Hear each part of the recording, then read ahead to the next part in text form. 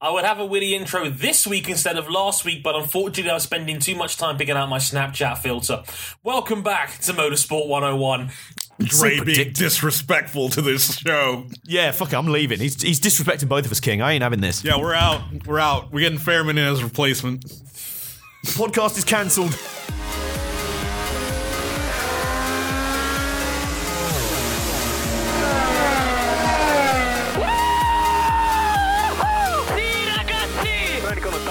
You are the world champion!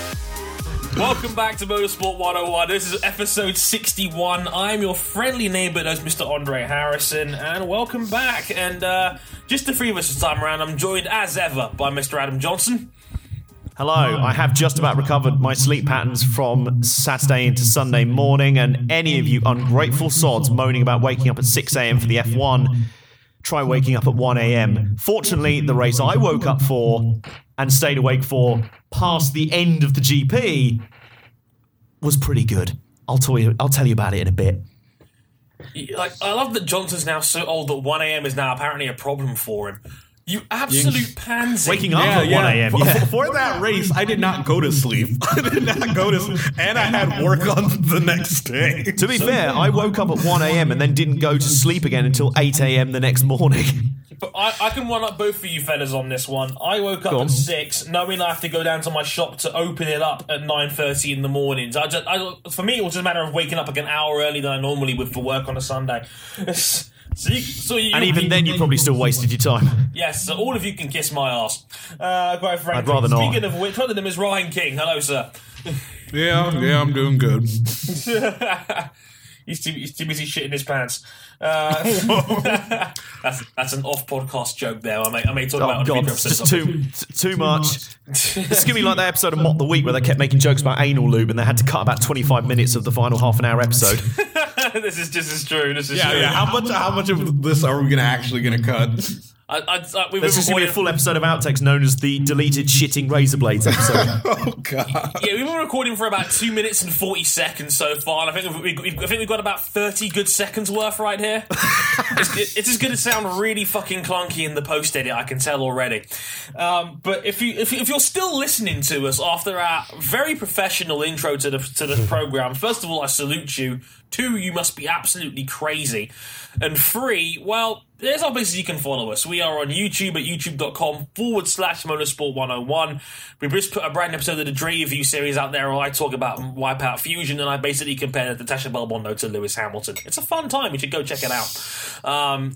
We've got a bunch of more videos to come up there in the meantime. I've actually got a week off work next week, so I'll be embracing the grind totally, like a really corny freelance journalist or something.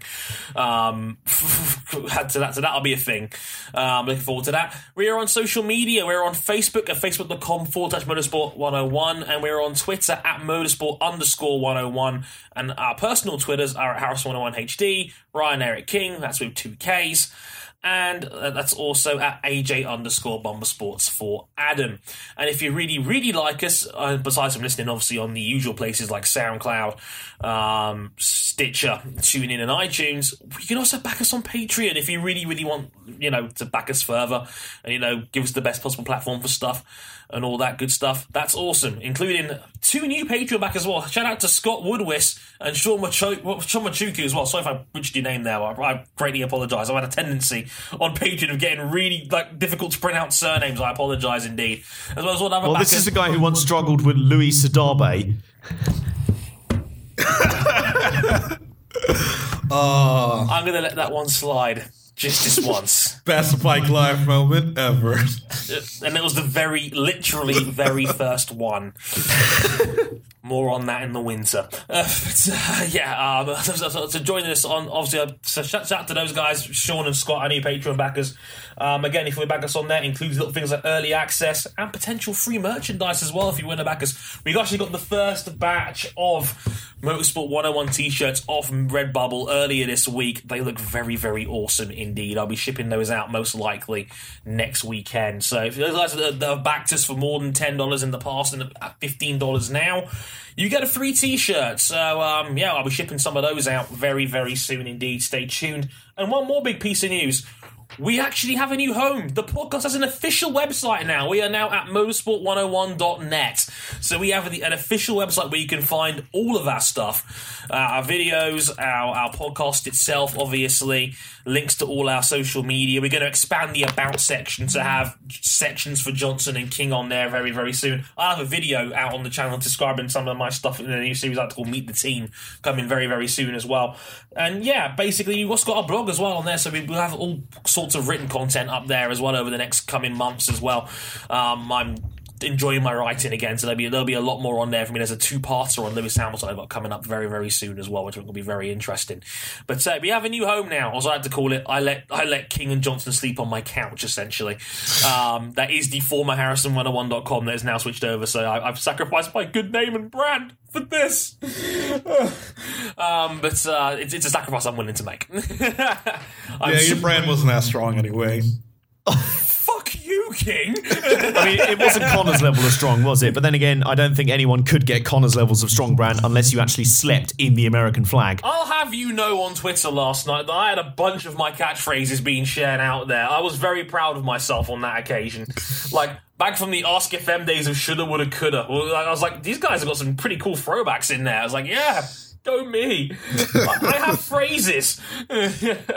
Like, what, instead of your stock one currently, which is fuck Ferrari? It's in the works. Also, shout out to NASCAR dude tweeting me saying Helio has great hair. See? It's catching on. I tried to tell you people. I agree. It's catching on, everybody. We've got to get it on a t-shirt at some point. Oh, yeah. Anywho, without further ado, let's get into Keeping It 101.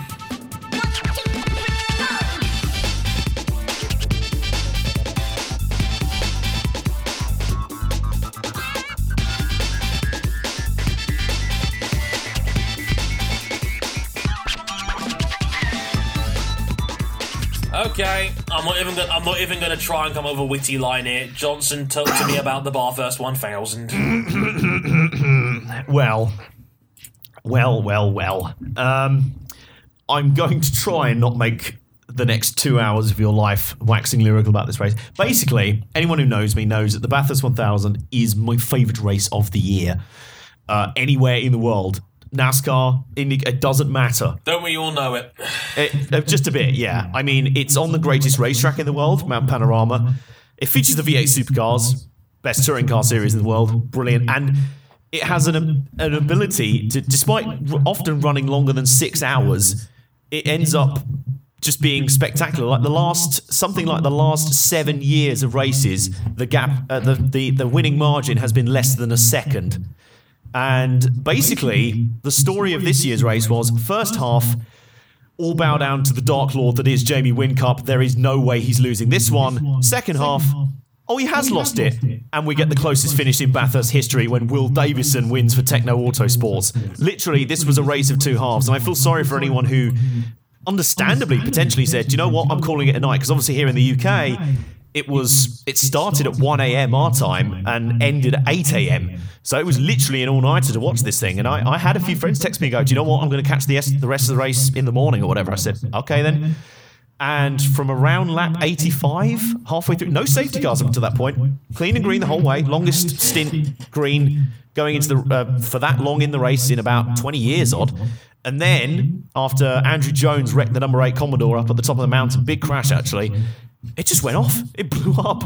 And we had in the second half of the race, we simultaneously had Jamie Whincup saying, showing why he is probably the very best of this era, like including a stint where he was short on fuel, like he would have to make an extra stop compared to everyone else around him. So he needed something like 25 or 30 seconds on the field. He almost got it within 20 laps. He is a freak. He was putting in qualifying lap that put him on the pole laps, lap after lap, like 3/4 of the way into a 1,000-kilometer race. Like, the guy is a machine. This was Scott Dixon levels of domination. Then we get into a crazy scenario where two guys are trying to save fuel but can't make it. Everyone else nearly is all right. So you have Fabian Coulthard in one of the Penske Dick Johnson Racing Fords going, do you know what? I'm just going to hope there's a safety car because we can't make it anyway. So he belts off. Scott McLaughlin in the Volvo goes, do you know what? I'm going to go the other way and try and desperately save. But he's got Whincup and Garth Tander up his arse. And then we get the controversial moment, which technically hasn't been resolved yet because there's a bit of a shadow lingering over this. We get the moment where Whincup dive bombs up the inside of Scott McLaughlin at the chase, which is the fastest braking zone on the track. They come into it at around 185 miles an hour. Whincup locks the rear tyres completely, slides straight into McLaughlin, belts him off across the grass. And then the Supercars has this weird rule called the redress rule, whereas if you knock someone off, if you give that position back to them, you can avoid a penalty. Whincup decides to try and let McLaughlin back on in front of him, but also keep Garth Tander behind him. So obviously GT's he's like literally Whincup slow to about 90 miles an hour on the racing line. He's going like basically safety car speed as McLaughlin's barreling across the grass at full speed. Tander rightly gets annoyed and goes, "What are you doing?" He swerves right to move past him. Just as McLaughlin comes barreling back on at full speed, they wipe each other out in the wall. Whincup looks in his rearview mirrors and goes, "Well, I'm out of here." And he just drives on, thinking he's got away with it, until he gets hit with a 15-second time penalty, which effectively, even though he led the final 10 laps on the road, took him out of the race. He finished 11th in the end. So for the third year in a row, a late incident, partially of his own doing, appears to cost Whincup the win. Although Red Bull Racing have lodged an appeal, they're trying to get the penalty undone. I would hate to see the race decided in such a manner in the courtroom a week after, especially given that the two protagonists in the victory weren't racing him at the time. It's a bit like going back to a football... It's Brazil 2003 in Formula 1 all over again. Almost, yeah. And it's a bit like going back to a football match and saying, hey, you know that penalty that we gave to that team on the hour mark? We're going to rescind that now and the other team won? And it's like, well, how can you do that when you can't go back and then play the game differently? Because basically what happened is you had Will Davison saving fuel for all he's worth in the Techno Autosport Holden. Shane Van Gisbergen, who looked to be the second fastest guy all day behind his teammate Whincup, they go toe-to-toe for the win. But of course they're second and third on the road, and they're ignoring Whincup because he's got the penalty. So they had an amazing battle. And I'm not going to lie to you, Van Gisbergen is one of my biggest... is right up there in the stakes of my boys. He's one of my favourite. You took him in the super draft. Pretty much, yeah. He is probably, I mean, that was a giveaway for you. He's probably my favourite driver in world motorsport. He is sensational to watch. He shoots the thrill every time. He'd already come back through the field about 3 times, having been double stacked by Red Bull in the pit stops. Because, of course, in V8 Supercars, it's like F1. There's only one pit bay. And with V8 Supercars pit stops being a lot longer, Van Gisbergen effectively got fucked over 3 times under safety car because there's only one lap where they can come into pit. So he's charged back through the field 3 times. He's all over the back of Davison in the correct stages. Cannot quite do it. Davison pulls off the miracle, the legend drive of the century, to take the win for him and Jono Webb. Just a magnificent race. And I'll tell you what, I would absolutely hate it if this appeal overturns the result because I don't see how it can. Like, how can, Will Davison and Van Gisbergen ignored Whincup at the time? How do you then go back and say, oh, actually, he was in play all along and he's won? What? Yeah. It does not, like, guys, I mean, Dre, me trying to explain that to you, how does that look to you? It sounds like a bit of a mess, even if it was I'm sure it was very captivating at the time, but the fact that the race still kind of has a dark cloud hanging over it with a potential... courtroom debate about whether Whincup, should have been penalised or not. That's never a good look. So the example I made was Brazil 2003. For those who don't know what I'm talking about, it was one of the most chaotic Formula 1 races ever. There was 5 safety cars in the first 53 out of 70 laps at Brazil. The race was shortened. It was called to a halt after an enormous accident on the back straight where I think it was Fernando Alonso had driven into I think a Jaguar had crashed. I can't remember. I think it may have been Mark Webber that had already crashed it at the top of the hill. And with the wreckage, Alonso swerved out of the way. He's broken a part of his car. He's gone straight into the inside wall, wrecked the tyre wall, severely winded himself as a result. The race was red flagged. It was called to a halt. It was not restarted, but there was controversy regarding when the red flag came out. Because at the time... 1 lap prior to this incident, 2 laps prior to this incident, Giancarlo Fisichella had just passed Kimi Räikkönen for the race lead. Now, the controversy was, well, when exactly did the red flag come out? Because it was literally right when Fisichella was coming over the line to start a new lap. This was important because they go back to the last completed lap, don't they? No, 2 completed laps. Two completed laps. Yeah, Yep. in Formula 1 at the time, in 2003, if there was a red flag and the race was called a result, you would go back to the second lap before the red flag had been declared. So that 1 lap difference could have been the difference between Fisichella finishing first or finishing second, depending on when the red flag came out.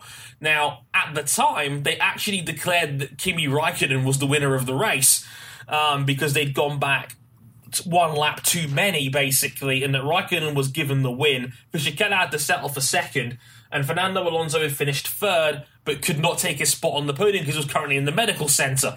So it was a very weird situation where none of the men on the podium actually standed in the right position.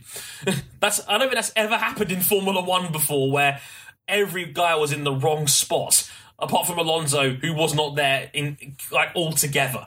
But it turns out a week later they ironed it out. It turns out Fisichella had started a new lap by about 4 seconds. So they went back forward an extra lap, and Fisichella was given his win, which led to a very cool little ceremony at Imola a week later, where Ron Dennis and Kimi Räikkönen very sportingly give Eddie Jordan and Fisichella their rightful winners' trophies. It was a very nice little gesture there from the McLaren team, being good sports about the whole thing, even though they kind of got robbed out of a win. But, well, it was a very, very close decision, let's put it that way.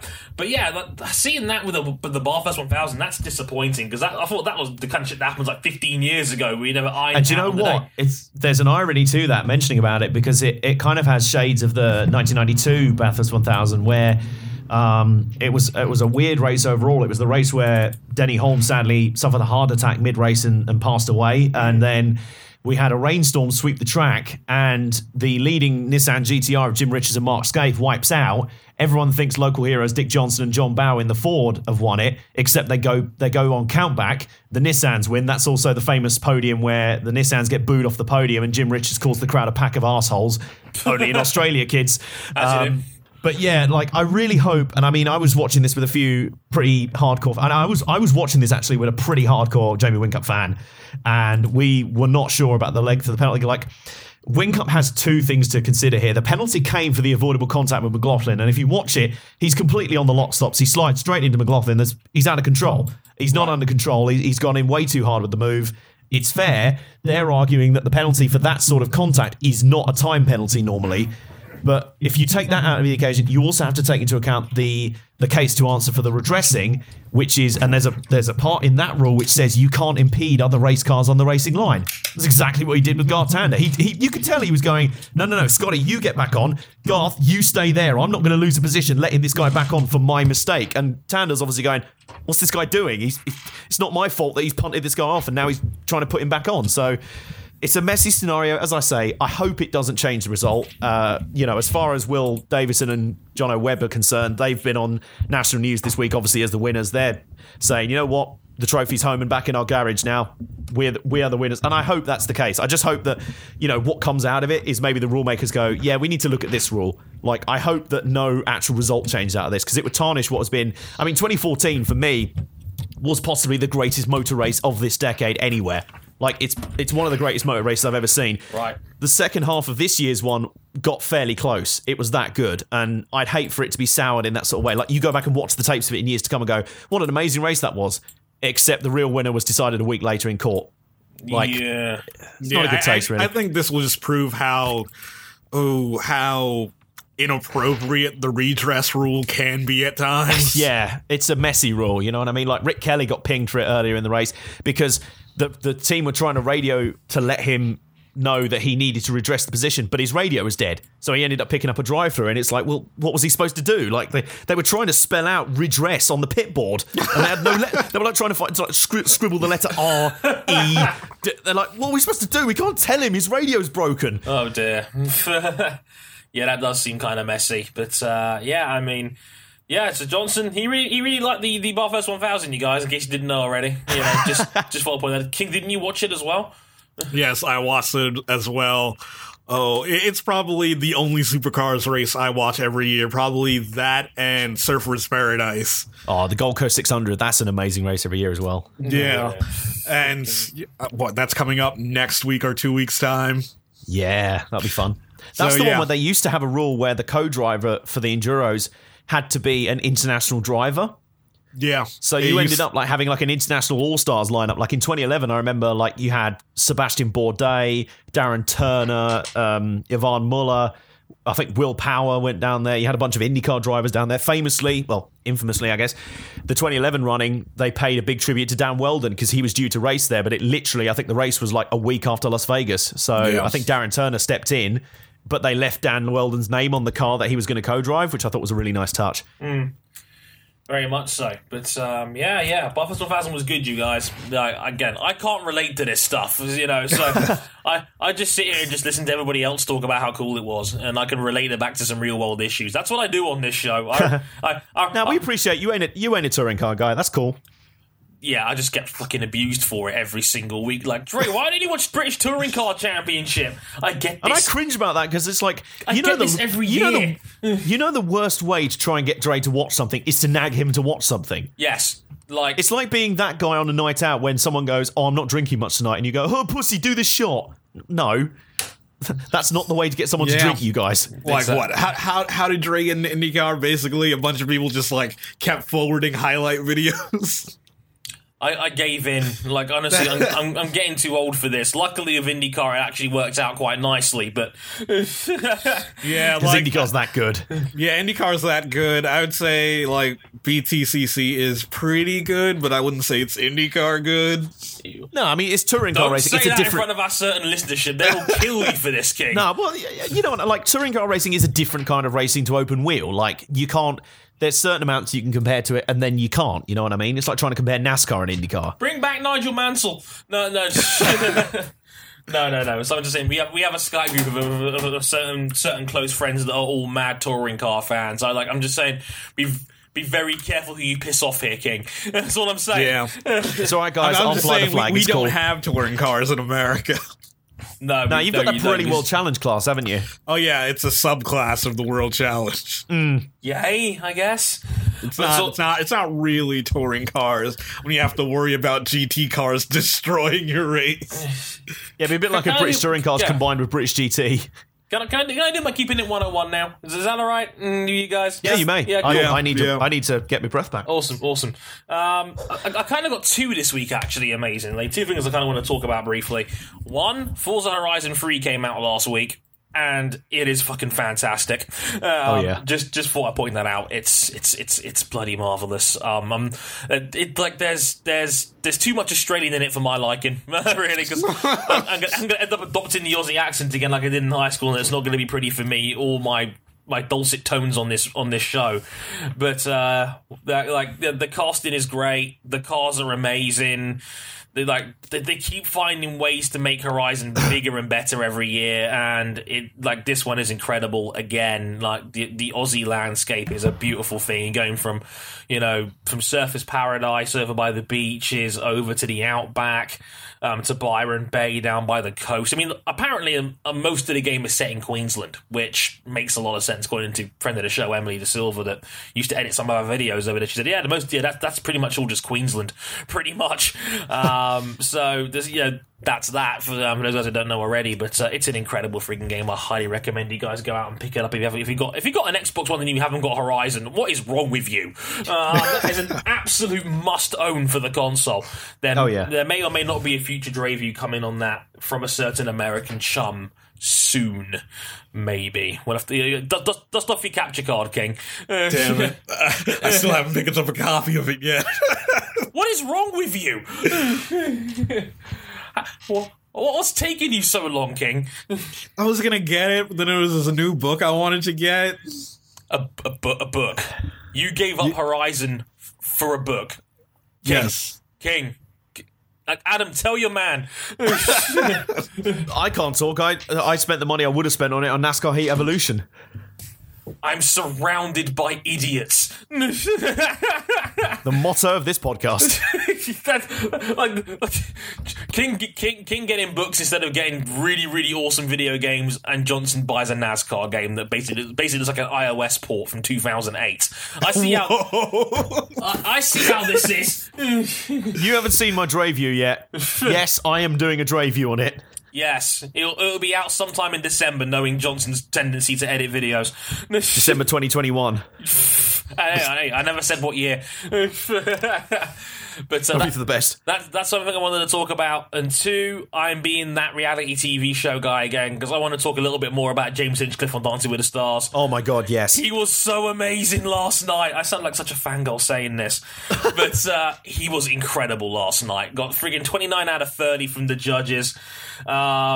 He did a tango. It was a beautiful tango. It was in tribute, like part of telling the story of his awful accident last year at Indianapolis, where he slammed into the wall at 224 miles an hour. And, you know, telling some of the story of that back on TV was actually very, very emotional to watch. Like his trauma surgeon was there and basically said the odds of him surviving that kind of accident normally is 0.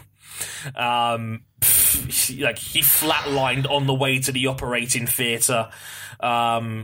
James himself said that, you know, the bleeding was at one point so big he could put his entire fist in the hole to try and stop the bleeding. Oh. That's how bad it was. And apparently the first thing he said when he woke up in the morning after the operation to basically save his life, he looked to his mother and said, "Mum, I'm so sorry I'm not an accountant." The most Hinch thing possible to say. He's just woken up from life-threatening surgery, and the first thing he says, he jokes about not being an accountant. James Hinchcliffe, everybody. And the second question he said was, "When can I get back in the car?" And he said he wanted to get back in the car by the end of the year, and he did. And he came, and next thing you know, 18 months later, the man is fucking ballroom dancing on national television and crushing it. What a dude. James Hinchcliffe is the fucking man. I've said it time and time again. He is incredible.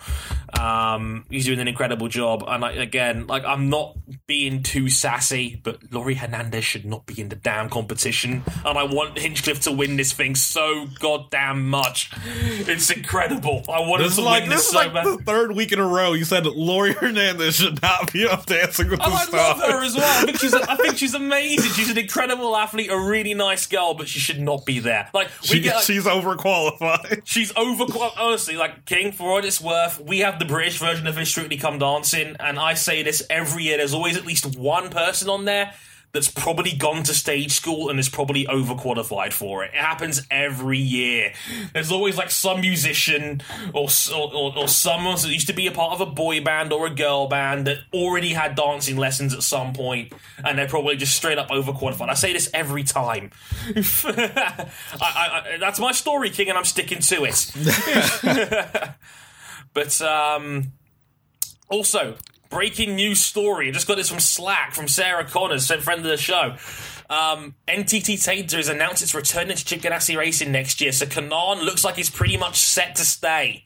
So okay, that's big news. NTT is staying. Well, good to know Vin Diesel still has a job in between Fast and Furious films. Yes, he does. Brazilian Vin Diesel is alive and well. So NTT sticking around with Chip Ganassi Racing for at least another year. So TK seemingly safe in the number 10 car at Chip Ganassi.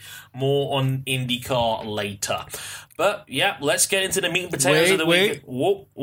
I think there's one thing that isn't on our set list that I think we should squeeze in. Go on. The trailer that dropped for the Grand Tour.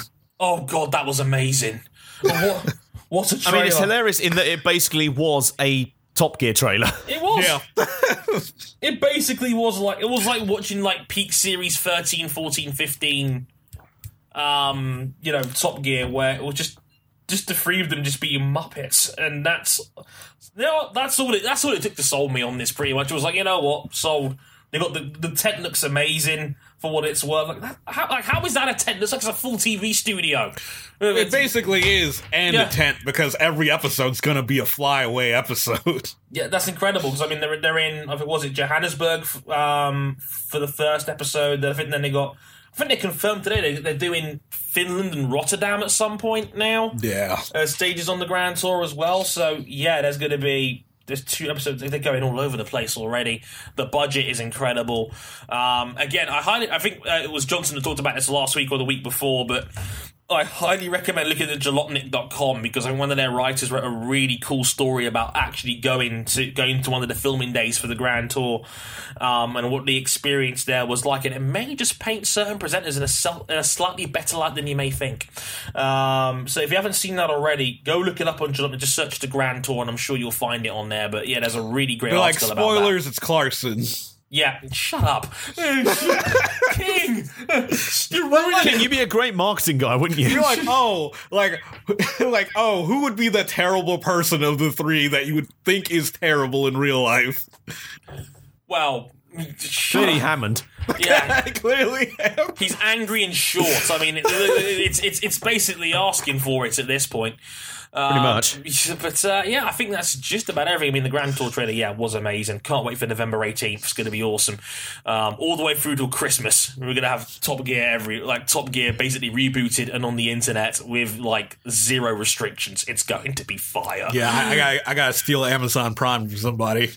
Yeah. Oh, I'm nicking my parents' account. I have a 30-day free trial card sitting on my desk ready to go for November 18th. Oh, you're ready to deploy that? Yes. It's going to be funny eventually because we're going to have basically old new Top Gear on Amazon Prime and new Top Gear that's kind of not Top Gear at all anymore. It's going to be more like Chris Harris on Cars with a few more presenters on the BBC. So it's new Top Gear. It's like they've swapped around. Chris Harris used to be the car guy on the internet. Yeah, pretty much, yeah. Chris Harris used to be the guy on the internet, power sliding cars. Now he's the guy on the BBC with a couple of mates. Yeah. And now Top Gear used to be the guys on the BBC. Now they're the ones on the internet. I went on the internet and I power slid this. Yes, pretty much. And it's funny how this whole thing just turns out in the end, really, isn't it? Yeah. But we've already spent half an hour talking Keeping It 101, just like I predicted on Slack earlier this week. I'm so clever. But let's get into the meat and potatoes and let's talk about the Japanese Grand Prix.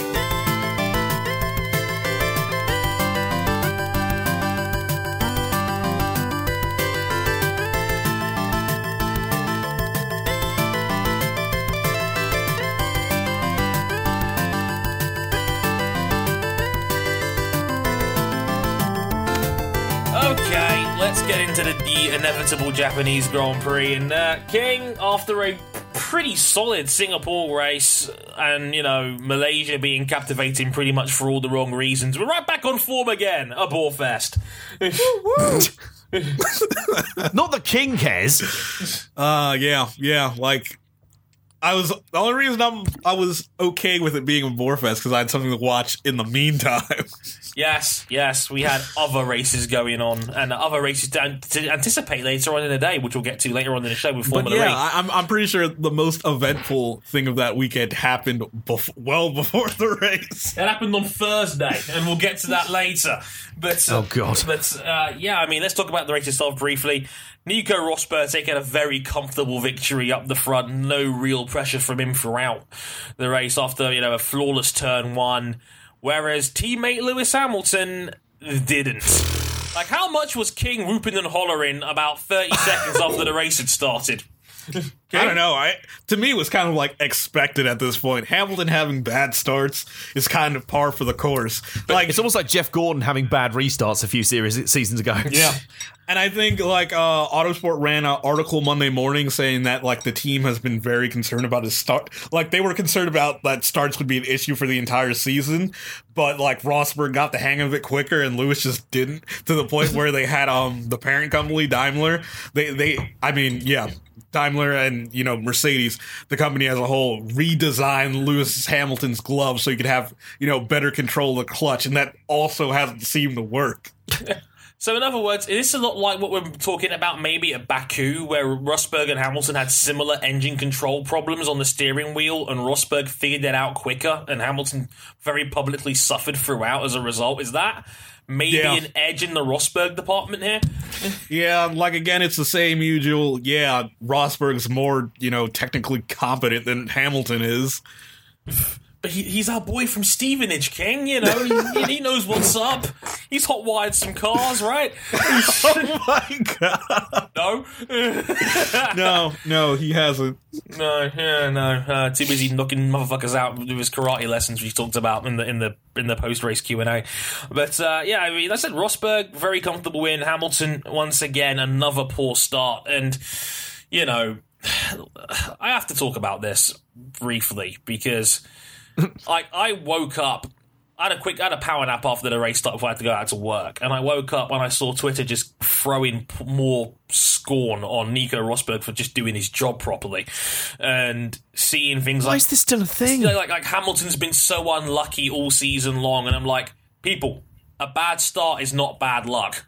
Like, how many times? Like, did we say it was bad luck when Nico Rosberg spun the clutch up in his home round in Germany and effectively cost himself the win 400 meters after the race started?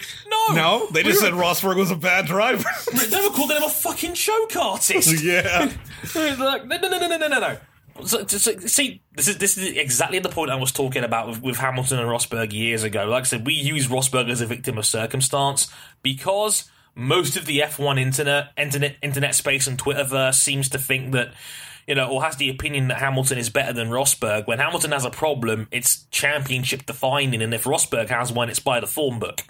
And, you know, I got tweets after the Grand Prix saying, are you saying that Hamilton was lucky last year because he won by more than 50 points? No, but what I am saying is that Rosberg was denied even a shot at the title because he had back-to-back retirements in Italy and Singapore. Italy and Russia, I should say, sorry. He had... Yeah, and 50 points was still a bit inflated to what it actually was. Yeah, exactly, because Rosberg was probably going to finish third in Monza, maybe second, even so. Because I remember he was chasing down Sebastian Vettel towards the end of that race, but then his engine gave out. And again, did anybody say Rosberg was unlucky at that point? No, they were too busy celebrating Hamilton's victory and his new blonde hair. No, you can't have your cake and eat it on this one, folks. Okay, like I've said this before. Like, this is Rosberg's 10th win of the season now. I think he's won 10 this year now. At which point do we start giving him credit? I would have to say, like, now, because his magic number is 28 now. I started giving him credit the moment he officially became the winningest driver in F1 history never to be world champion. Nah. Although the without a world champion spot may be very brief the way this season is going now. I mean, thinking about it like this, he's 33 points up with 4 to play. It's 100 points on the table. It's out of Hamilton's hands 100 points now. on the table, but it's a 28-point bleed. It's a 28-point bleed. That means if he finishes second for the rest of the season to Hamilton winning, he'll still be world champion. Exactly. That's why I say it's out of Hamilton's hands now. Hamilton can win the last 4 rounds and still not win the championship. It's out of his hands. So basically, at this point, Hamilton now needs help to win the title. He can no longer do it on his own. And like, from a bookie standpoint, this is kind of funny because 2 rounds ago, Lewis Hamilton was 1-5 to win the championship, with Rosberg being 3-2. Do you want to know what the odds are now? They're the exact opposite. Nico Rosberg is 1-5 to win the world title, and Lewis Hamilton is now 7-2. So, oh my goodness, yeah. So it's amazing, a 2-race swing just like that, and now the bookies are saying it's just about done here.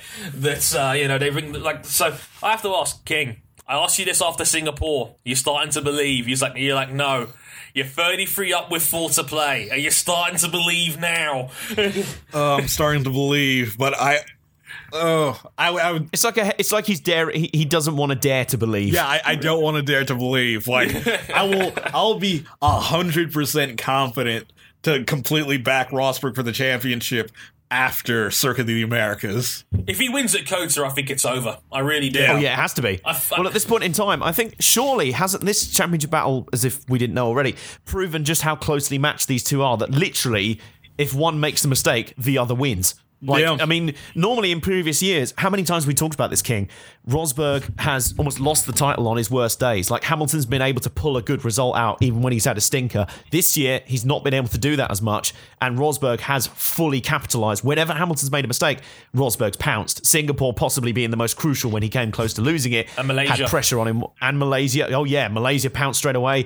In previous years, Rosberg's had other mechanical issues. I think back to Singapore in 2015. Both the Mercs are off the pace, and yet Rosberg just did not capitalise on Hamilton having an early DNF in that one. But this year, he's been so much better at that. He's been a lot more ruthless this year. I have a feeling that Rosberg has been. I wouldn't say that he's more ruthless. I would just say I would say... Not in terms of mentality, I don't think. He's just been better at capitalizing. Yeah, he's been better at capitalizing, because anytime either car he's been slightly more aggressive at certain overtakes when he knows there's a lot on the line. He's made them happen. He's not been like Verstappen levels of aggressive, and we don't really want him to be. Yeah. But do you know what I mean? Like, there's been a little bit more of a steal to his racing this year. And I think it's down to more when the car is having problems, because when there's technical difficulties and you could still finish, Lewis is more... He's more squeamish to that. He's more panicky. He gets panicky. Yeah, he's panicky. He's more sort of seat of the pants driver, isn't he? Yeah. Like, if the car's bulletproof, Hamilton will win 9 times out of 10. But it being Formula One, I mean, it being motorsport, the car is never going to be bulletproof. No. Nope. And Mercs have always left chinks in the armour in terms of reliability. Canada 2014, there wasn't a prime example. Singapore last season where they shredded their own tyres. I'm sure there's multiple examples of that as well over the time. Merckx is far from flawless. We saw it just a round ago. I mean, and that might be the critical round of this championship. Hamilton was leading that race. Rosberg was probably going to finish in 4th if Hamilton survives. So instead of, Hamilton being plus 13 for the round, he's minus 15. That is a 28-point swing on that one round in Malaysia if you go by, fairly conservative assumptions there. I mean, shout out to Luke Julian that runs calculations after the races, and he told me that, most of the time he's run the numbers, Rosberg would have finished in 2nd before giving me the Kermit face emoji. So he is a Hamilton fan. I just thought I'd casually point that one out. But in any case, I mean, this is a 10-win season for Rosberg now. Like, this is... When Lewis Hamilton won his 2nd title, he won 11 Grand Prix that year. Rosberg, when Rosberg won 5 that year. Last season, Hamilton won 10 races, became the first guy ever to have 10-win back-to-back seasons. Rosberg only won 6. This year, Rosberg has won 10 Grand Prix. 10, and he had that 4-race winning streak to start the year, and he's won 4 out of the last 5 so far, and that other one he didn't win was a superb comeback to finish in 3rd. Like, Rosberg is elite in my opinion. If you're criticising Rosberg now for this run of form, just admit to yourself now you're probably never going to be convinced by his ability, because this has been an incredible run from Nico Rosberg, and you know what?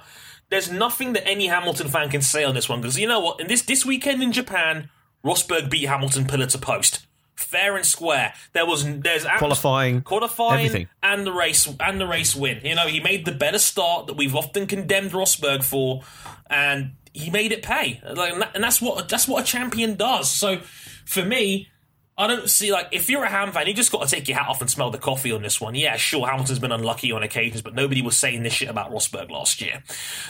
For me, I that doesn't hold water for me, because people have double standards over this shit. So, for me, I think Rosberg, win or lose, he's been incredible this season. Even if the worst happens and he doesn't win the title this year, he's made a superb effort of it, and this has been by a mile the season. If he doesn't win the title this year, it almost won't be his fault. It won't be through lack of trying, will it? Yeah, no, because one more race win and it's, for all intents and purposes, over. And if somehow he doesn't win it at this point, something terrible has to happen. Yeah, it's it would have to be the middle of the season where Hamilton had that 62-point swing over the 7 races between... But even that was 7 races, That was wasn't it? 7 races, and yeah, it was... That's the one thing that Hamilton fans have been drawing on since this incredible run of form for Rosberg, is that Hamilton was able to reel him in very quickly when he was plus 42 after the opening 5 rounds. So who knows what's going to happen where that's concerned, but Rosberg is doing everything right now, and I really do hope he puts it all together and gets the title he so deserves, because boy, that would be a great big middle finger to the entire concept of number 2 drivers we've often labelled in Formula One teams of the Felipe Masses and the Mark Webbers of the world that missed out, and he'd only be the 2nd man to ever actually beat Lewis Hamilton head-to-head over a season. Jenson Button is the only other man to do it, and that was in 2011. And that was the year where Hamilton had a mental breakdown halfway through the year, essentially. But he's the only man to have beaten Hamilton head-to-head over a season. If Nico Rosberg could pull that one off on arguably the greatest driver of this generation, that would be huge for Rosberg's career. He'd be putting him straight into like the top 15, 20 drivers of all time with a world title. Yeah, and he'd, like other trivia, he'd be the second son of a world champion to be a world champion himself. Yes, alongside the Hill family. Yeah, exactly. Yeah, that would be another really cool one as well. So yeah, Nico Rosberg, we salute you, sir. Tremendous job. Keep it going. In the meantime, props to Merckx. They got Hamilton back into play with some good speed and some good strategy. Hamilton eventually finishing third. More about that in a minute. But also, we're humble here on this show. Congratulations to Mercedes on winning their third straight Constructors title. Moving on. I just love the fact they made a big deal out of it, like they were the babyfaces. It's like, yeah, this is amazing, and I'm like, yeah, fair enough. But for the rest of us, like, no one gives no a shit. No one's surprised. Yeah, well, no one was surprised. No. Yeah, I mean, the Constructors Championship is so uneven that it's basically like a bragging rights contest between car manufacturers. Yeah, pretty much. It's pretty much. It's almost like it's like a. Oh, I'm not going to use that term. I avoided using that term. Yeah, it's not something. It's something that's it's like, let's say it's like a certain appendage, but it's hard to describe because let's be real here. We know Merckx have completely dominated the last 3 seasons now, and I mean, fun fact: they have won 86% of the Grand Prix since this hybrid era began. 86% over the last 3 seasons, so that's I think that's 55 hybrid era races, and they have won 47 of them since 2014 began. That is an incredible run of dominance, no matter which way you look at it. And now, we're not criticising Merckx for doing their jobs properly. They're doing an incredible job, and they obviously deserve all the praise in the world for creating one of the greatest cars F1 has ever seen. Yep. Don't hate the player, hate the poorly designed game. Hate the poorly designed game. Yeah, exactly. Yeah, the game is broken here, kids. I'm sorry, no much way you like it. And shout out to everybody on Twitter that said I called Merckx the greatest team ever in F1 because I don't think any team has dominated 3 straight years like this, like on this kind of level. I think, to be honest with you, if there has been this sort of level, King's going to have to go back into the history books for it. Yeah. It'd probably be another Mercedes era. Like, let's be honest. Maybe the 50s or the Fangio Sterling Moss era. Maybe. Yeah, it'd probably be the 50s because the other Mercedes era they actually had competition. One other competitor, but they had some competition. Yeah, like I remember people said to me, "Oh, Dre, well, what about Ferrari?" People don't realize like McLaren and Williams had regular wins during the early 2000s as well. Only maybe like the only season I can remember Ferrari literally cleaning house was I think 2004, where they'd like regularly lap up to third place in races. 2002 and I think 2004 were the two. 02 and 04, that was it. The two really dominant. Because as Chris Cook has shown on his YouTube channel, 2003 was actually pretty competitive. Yeah, 2003, any one of 3 teams could have won the Constructors' title on the final day. So Ferrari, Williams, or McLaren, Mercedes could have won the Constructors and the Drivers' title on the final day. And, Kimi Räikkönen very nearly did win the title in 2003. People forget that one as well. But 2003, no, Ferrari were pushed. 2001, they were pushed quite hard as well. 2000 didn't have it all their own way either. So, there's like... Ferrari, that era is kind of like mythically overrated, a bit like the Red Bull era of 2010 to 13, where only really like maybe 1.5 at most seasons Red Bull was super dominant. Like I said it before, like 2011 was the only year where Red Bull had the best car right out of the box. Like 2013 was super competitive until the second half of the year, after Hamilton won in Hungary and then Vettel won 9 straight to close the year. And I think Vettel was only really championship leader because he was consistent, and everybody else really kind of wasn't. But yeah, I mean, Merckx, King, your boys done an incredible job, but it's not something to get excited about, really, is it? From a fan standpoint. Yeah, like this should really be the point where we're like, anytime any team wins 3 Constructors' Championship in a row, there should be a real conversation about parity. Yeah, like, is this the time where we break out the balance of performance clause again here? Because We all saw it. Ferrari won six straight Constructors' Championships between 99 and 2004, and then Bernie was like, sod it, we're changing the rules. And we're going to nerf this thing. Yeah, and crippled Ferrari for a year. They came back in 06, but obviously it gave birth to the rise of Fernando Alonso, essentially. It's... Yeah, I mean, it's in difficult. the late 80s, like, things evened itself out because McLaren won 3 in a row, but then Williams found out the active suspension thing, so then they dominated themselves. It's a little bit like what happened in 09. Brawn got the blown diffuser thing working straight away, and then by 2010 everyone else had figured it out. Brawn got absolved into Mercedes, and then we sort of ended up on quite a level playing field. It also, isn't it, like, I think RJ pointed this out in our Slack chat a couple of days, isn't it amazing that Mercedes became the juggernaut it did after booting out one of the most revered and beloved team owners or team bosses in F1 history? And Ross Brawn, Ross Brawn was like, I like Ross Brawn, but Ross Brawn, Mercedes figured out that one person can't be a team principal anymore. It's just not effective anymore. Where Toto Wolff doesn't have to worry about how the car works on the technical side. You have Paddy Lowe to worry about that. And I think it was Ross Brawn trying to win in the way that he's won before at, Brawn and Ferrari. And it just didn't work for the current era of F1. Mm-hmm. And before Norbert Hogg retired, he was like, okay, I'm going to appoint my successor, and it's going to be Toto Wolff, and we're all going to agree with that, right, guys? Like, no, we want Paddy in there too. Okay, we'll put Paddy in, fine. Well, besides his role as, sporting director at Mercedes F1 team, he also heads up their DTM program and all their other programs. He's literally like the grand doyen of their motorsport program. Yeah. It's not a bad gig. the grand wizard of Mercedes. Yes, it's not a bad gig at all, really. But yeah, as we said, congrats to Mercs. They are just still holding the sport under a reign of terror. And, I would say long may it continue, but I'd be lying to myself here disgustingly if I said that. So no, fuck it.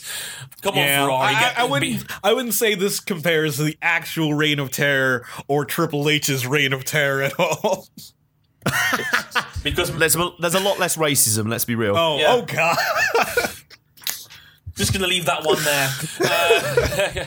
So congrats to Merck's first Constructors title in a row.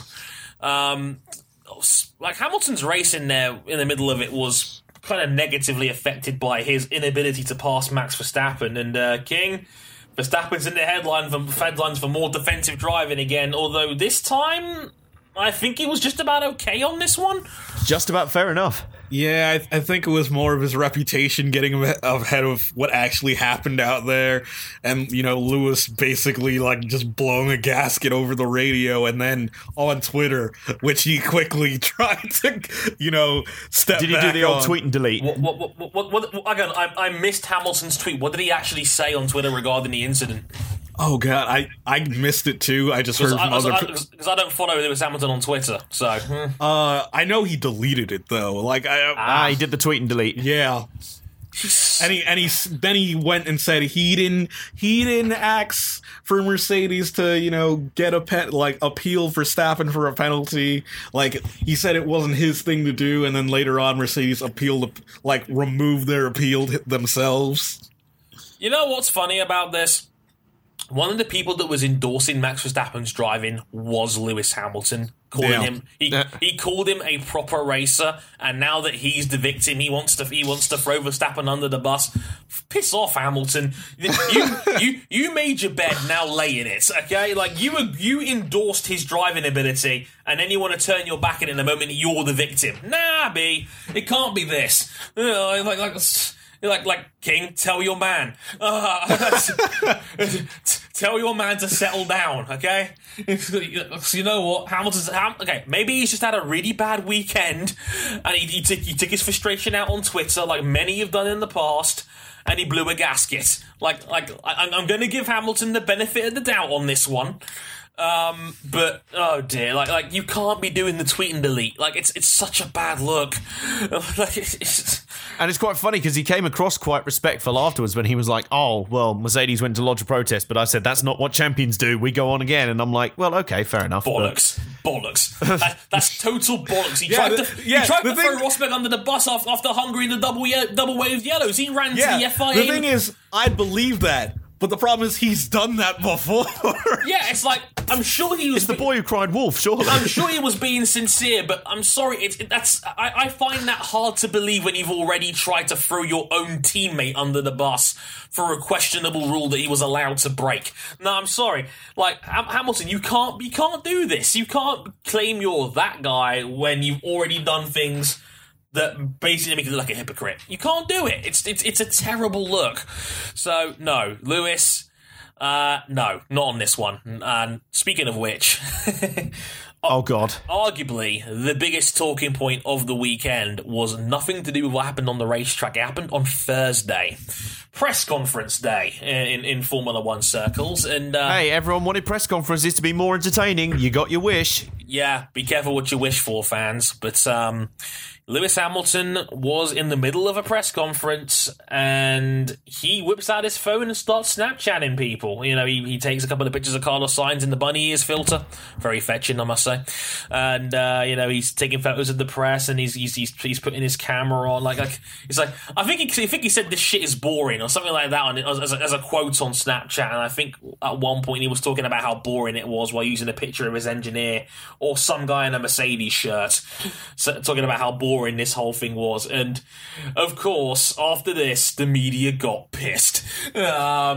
Disrespect. Yeah, like the Hamilton's antics during the press conference was disrespectful, and yeah, it spilled over onto Saturday because after qualifying, where Hamilton qualified in second, just 0.013 of a second behind Rosberg, he refused to appear for the Saturday post-quali conference because he felt that, you know, the British media's writing about him for his Snapchat handles was disrespectful.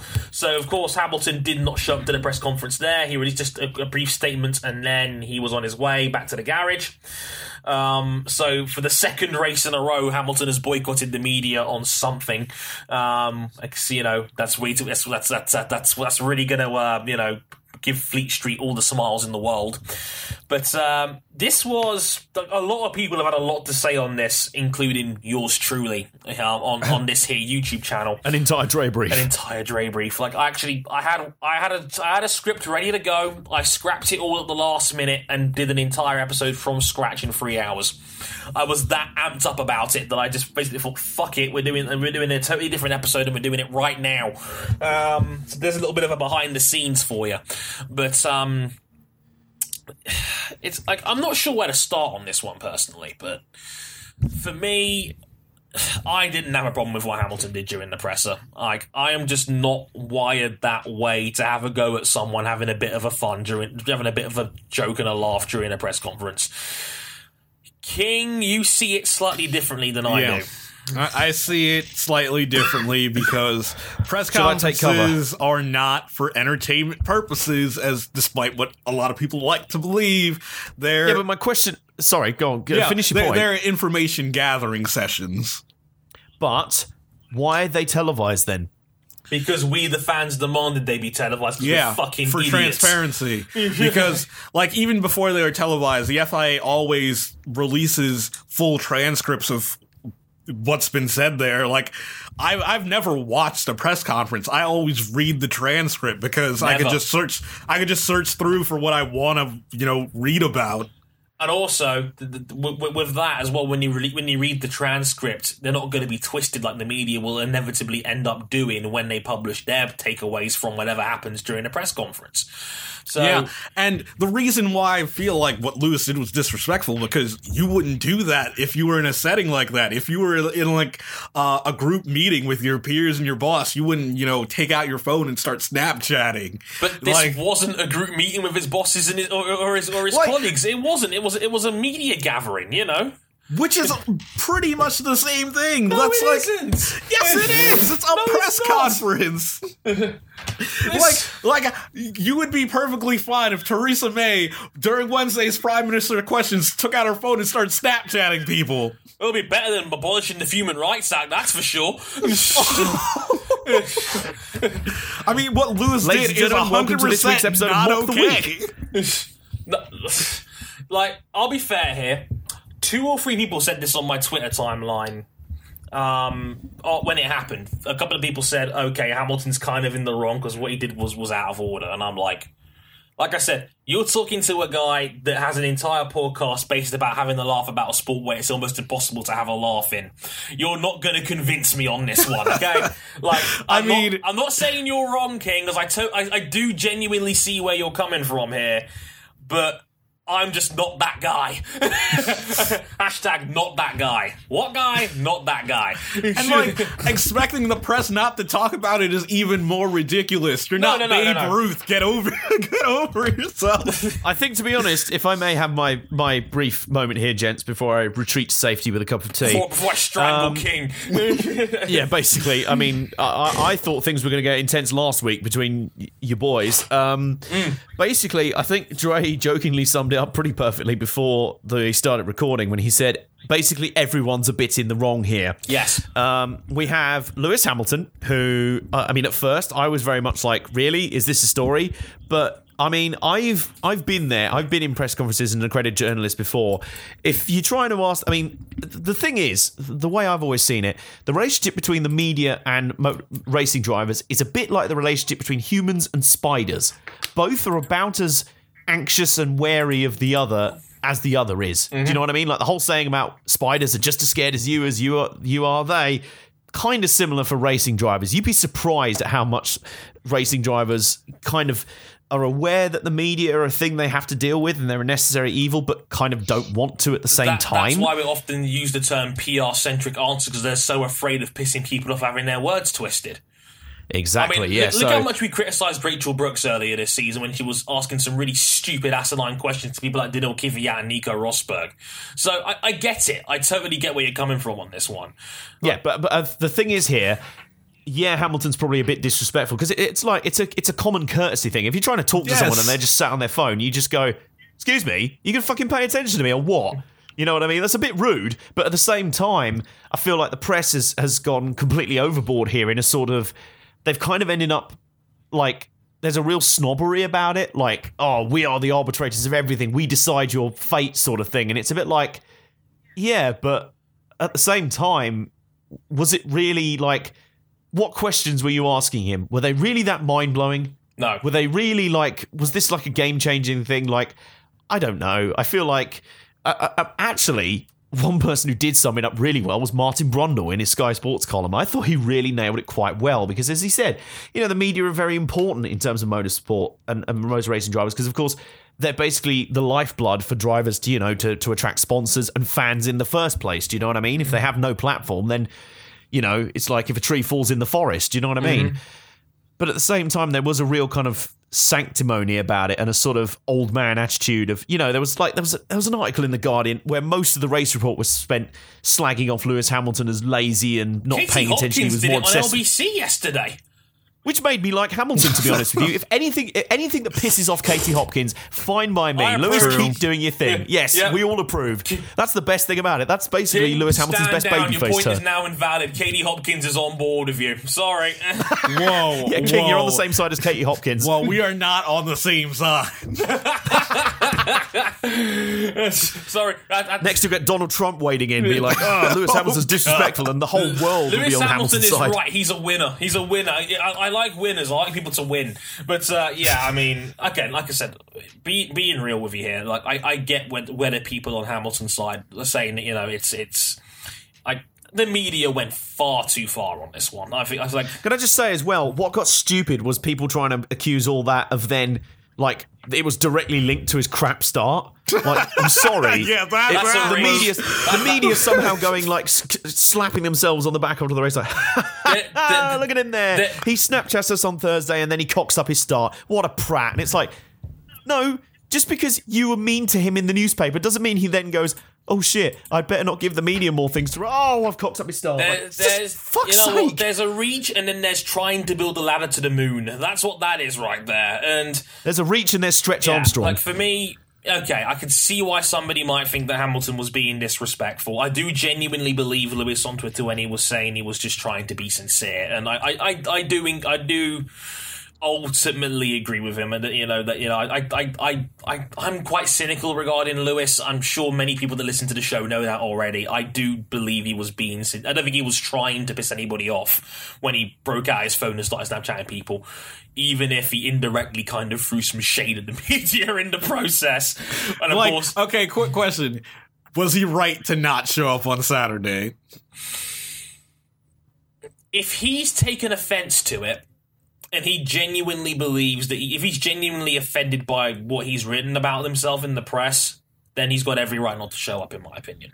If I was that pissed off at the media, I wouldn't start sitting down and giving them more questions to answer, and then writing them about me more so. Or you just do the old "I'm just here so I don't get fined." Exactly. Like if you're that convinced that you believe in that so strongly, then fine. I haven't got a problem with that. I mean, ultimately, I think Hamilton was basically like giving them a red rag to a bull by not showing up on Saturday, because it kind of vindicates what the media was saying about him in the first place on Thursday. So I don't think there's any real right answer here. It's either swallow your pride and your ego and take their asinine questions, or you don't show up and have those same people criticize and condemn you even more, because those same journalists will double down on what they were saying on Thursday. So quite frankly, I think Lewis is damned if he does and damned if he doesn't, quite frankly. So I don't think there's any real right answer for me on this one. I think it was an ugly situation that was blown way out of proportion, and ultimately, sure, I think there's a point you can make that maybe Lewis was being disrespectful on the Thursday, but I think context is important here. This is a man that's had to do 100 plus of these press conferences over the years now, and I can't blame him for trying to do something a little bit different. That's what Lewis is. He is a very different sort of person in an F1 space that almost is crying out for someone like him. So if he keeps trying to reinvent, try and push the needle, try and reinvent the wheel, I can't blame him. Even though, as I'm sure King will attest, a press conference probably just isn't the place to do something like that, because it's the definition That's the place where you probably have to mind your P's and Q's. It's the definition of old man game right there more than anything else. I wouldn't say that either. I think it's what John said before. It's about common courtesy. You wouldn't just do that. No. But, I mean, okay, I think that covers pretty much all the bases regarding. That was a lot more balanced than I thought it would be. Yeah. I think King has gone in the role of opposition here. Yes. And I've just been in the middle like the speaker, just like, really? This is the most interesting story in F1 right now. It's like a Top Gear intro. Tonight, a man plays on Snapchat. Yes. Plays on Snapchat. King wears a hat. And Harrison... And Dre is behind a low wall. Yes. No, behind a very low wall, throwing stones at King's house. But unlike Theresa May, I respect my opponent. Because again, like I said, I do see where people are coming from in this one. I'm not adamantly saying, Hamilton's completely in the right, but I can't lie. As a guy that hates the old man game of Formula One, ultimately, I will get behind Lewis ruffling some press's feathers. I can't help it. As we said, he annoyed Katie Hopkins. Goodbye, mate. Yes, that's always a positive vote in my book, quite frankly. However, what I will condemn the media for is... I think it's a shame, because Brundle's column about Hamilton, media and whatnot was actually really, really good. And then he has to go and reach about Sebastian Vettel. And it's like... Brundle straight into your yard. It's like firing a torpedo at HMS Harrison at this point. It's like, you don't know who you're fucking with here at this point. So, for those that don't know, I got this on my Ask FM inbox about 2 hours before I started recording. And it was like, what are your views on this news? And it was a link to a article about Sebastian Vettel from Martin Brundle. It's according to F1's Martin Brundle, there was a video clip from the Grand Prix itself where he says that he doesn't think Vettel will be in Formula One in the long haul. He says he's lost his mojo. He may not be in Formula One for much longer, and that Arabene is basically. He came out with his interview earlier in the week to basically light a fire underneath him or something, and I'm just like, what the fuck are you people talking about? Like, I can't get. I have to wrap my head around this one, because it's like, it's incredible. It's like, I'll read the article out for what it's worth, just so you get an idea of what I'm trying to talk about here. It says the subtopic is that Sebastian Vettel has lost his mojo and may not remain in Formula One in the long term, according to Sky One's Martin Brundle. I mean, to be fair, if he's right and he ends up in IndyCar, that's a win for us. Shut up. I've got to keep one guy in Formula One, Johnson. The four-time world champion has enjoyed a frustrating 2 years since swapping Red Bull for Ferrari. Frustrating 2 years, right. And without a victory in 2016, his season has also been marred by mistakes and collisions. One of them. Okay. Vettel has been told he has to earn a new Ferrari contract and to focus on driving by Mauricio Arrivabene, with the Scuderia boss telling Italy Sky F1 that times have changed since Michael Schumacher's spectacular spell. Brundle doubts Vettel, who has only won 3 races since his last title in 2013 and starts 7th at this weekend's Japanese Grand Prix due to a 3-place grid penalty, will find his stunning Red Bull form again. I'm beginning to think that Sebastian won't be in F1 for the long haul, suggested Brundle. He came so young, he broke so many records, I just watch him at work and he's lost his mojo. Do you not realise that Ferrari have been shite this year, Martin? I was going to say, what do you expect him to do when they are upwards of, like at Monza, they were upwards of 1.5 seconds a lap slower on softer tyres? Like, this is not the Ferrari that it was last year. Schumacher wouldn't have saved it, lads. No, this is not the Ferrari team that it was last year. And what I find amazing about this is that we, like Brundle and Arrivabene are apparently condemning Vettel for the same attitude that we all loved about him last year when the car looked like it was going places. People said, oh, well, Vettel's such a hard grafter. He stays up till midnight with the team trying to work out ways of going faster. He's a worker. He's a grafter. He's like Schumacher. We all like him. And, of course, it turned out he had a fucking brilliant year last year. Have we all forgotten how brilliant he was last year? 13 podiums in 2015. In the second best car. Second best car. Three wins. The only guy to keep Mercedes honest a lot of the time. And he's won 3 times, had 13 podiums, had 16 drives in the top 5 last season, was a legitimate driver of the year contender. And all of a sudden, because now they're not winning anymore, it's Seb's fault. He's the scapegoat. Have we forgotten they built the car for Kimi this year? Have we all forgotten that too? Have we forgotten that they just haven't taken the steps forward that we wanted them to? I think for Brundle and the rest of Sky F1, I think they're starting to use Vettel as a scapegoat for not living up to their own hype. Yes. Exactly. We were all hoping they would be the great, white knight that would save us from another year of Mercedes domination. Now that we've realised that they've actually taken a step backwards, Vettel seems to be the early... It's almost like he's regressing back to his old dominant heel persona again. It's like last year he suddenly flipped 180 to being like the heroic babyface, and now it's like it's just poor. Like, come on. Sky need to listen to themselves when they said, in other words, you're criticising Vettel for trying too hard. I just find that baffling. Now, don't get me wrong, Raikkonen has been a lot better this year, and that's a credit to the man that, I thought he should have been gone at the end of last season, but, he justified his place this year. He's had a very good season by his standards. So, it's... I find it amazing that all of a sudden, because the Italian media was bad enough last time out saying that, Ferrari now needs a competent driver to take him to the next level, because, the same guys that, were praising Vettel to the moon last year for a brilliant season, winning 3 times, getting on the podium 13 times last year, and now they're throwing the shade at him because he hasn't stepped up to expectations. No. You're pointing your fingers in the wrong places. You need to point your fingers at 1, the team for falling behind Red Bull again, and 2, the media for saying that Ferrari could have won 9 or 10 rounds this year. Because they won 3 last year. Their target this year was 5 wins. There's a real chance Ferrari are going to go winless this season, because it seems that Red Bull legitimately have the second best car in the field right now. So no, I'm not going to tolerate Vettel being used as a scapegoat here, just because he's not had as good a year as he had last year, which was on the level of any of his world championships. No, I'm not tolerating this. Brundle should know better. I find it disappointing that Sky are basically ignorant to their own hypocritical journalism sometimes. I just find it so friggin' frustrating that this is a thing. They need to do better, King. Honestly, I'm stressing out back here because I want to condemn Ferrari for being shit, but at the same time, the media plays a big role because they look relatively shit because of their own hype.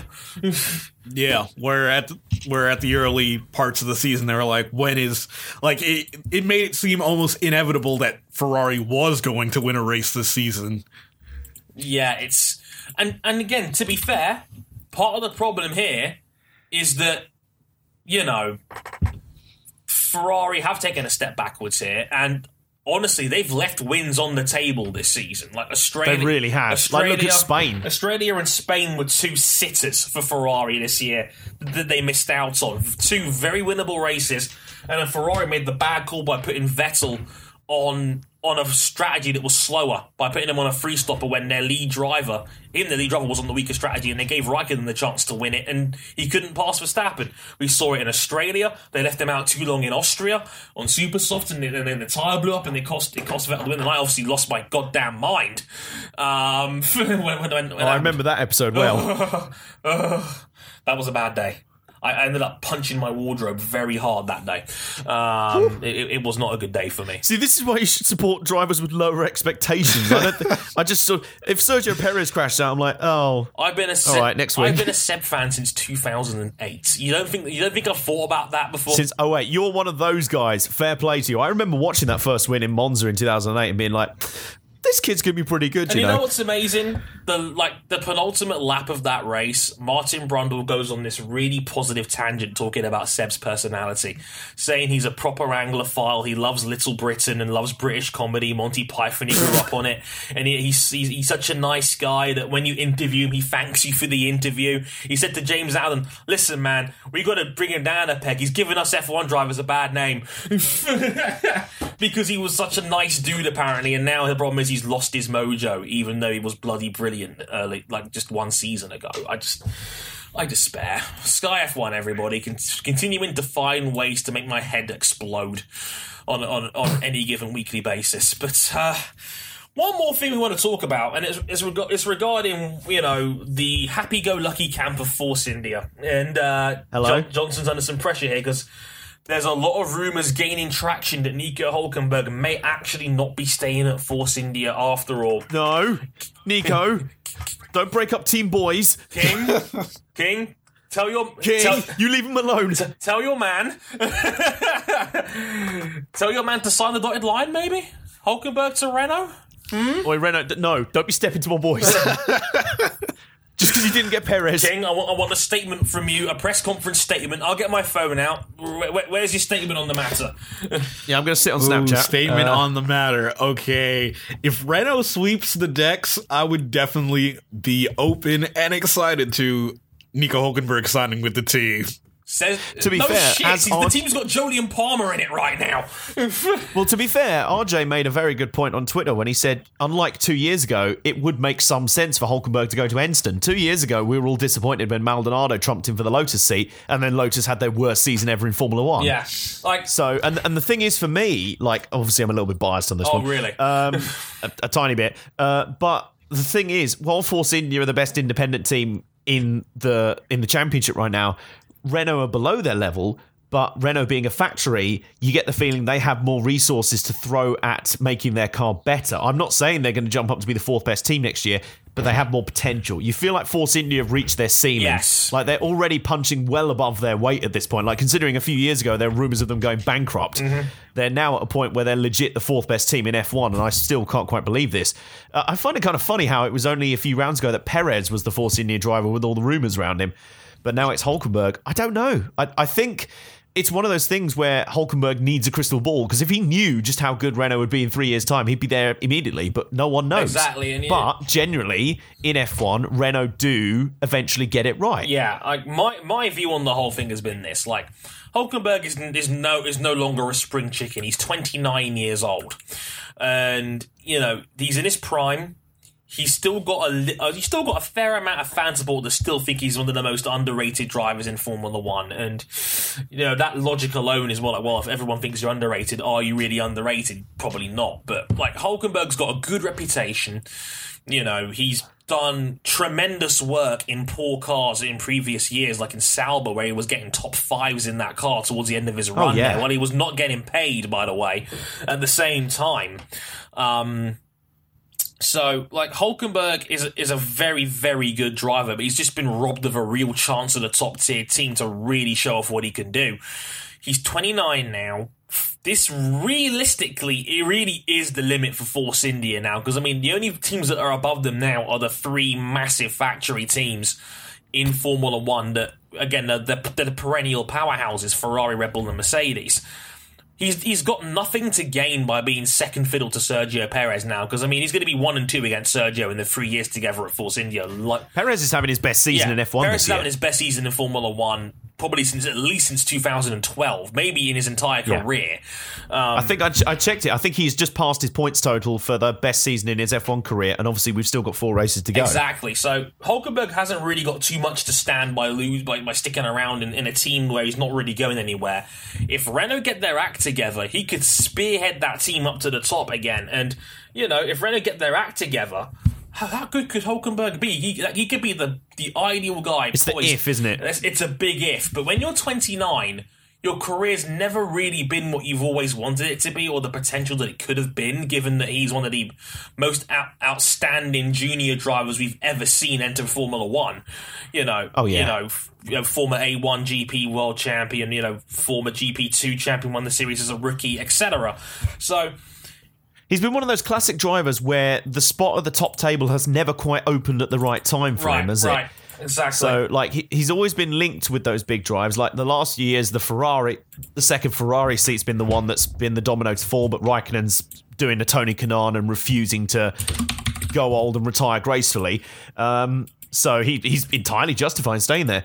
But, for Hulkenberg, it's almost like a case of, well, the top three's out of the question, and that's kind of been the case of my entire career. Yeah, exactly. Renault, do I take one step back to potentially take 2 forward? Do you know what I mean? That's what he's got to be weighing up here. It might be his last roll of the dice, given he's 29, and he's in his prime right now. He's going to be one of the older drivers in the field. I mean, look, when you have given him a good car, as Porsche did at Le Mans a few years back, he goes and wins the thing with his 2 co-drivers. Like, he's clearly got something there. But as you said a few times with previous, why haven't they signed Hulkenberg? He hasn't got that proof of concept. Yeah. He's still unproven, which is weird given how long he's been in F1. I mean, it blows me away. Still doesn't have a podium. Yeah, and Sergio Perez next door has 7. Yeah. Even Romain Grosjean's had podiums in the past. Sergio Perez. I put Grosjean, Perez, and Hulkenberg in that very similar bracket. Bottas is in that. Yeah, Bottas had 6 podiums, and Williams was good in 2014. He had 6 podiums that season, including 2 second places. So, it's everybody else has got a proof of concept that shows that if you have a really good car, they can do it. Hulkenberg is the one guy that hasn't really got that claim.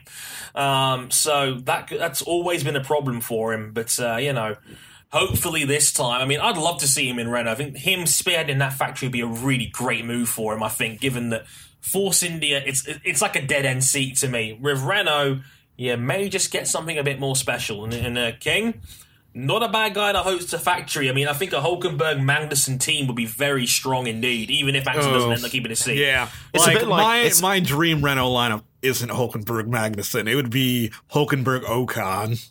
Ooh, that's tasty. That's very tasty indeed. Well, I mean, didn't he give that one away in his sweep? If you're not keeping Palmer, you He's might got as to well get that Frenchman in there. Keep Magnussen.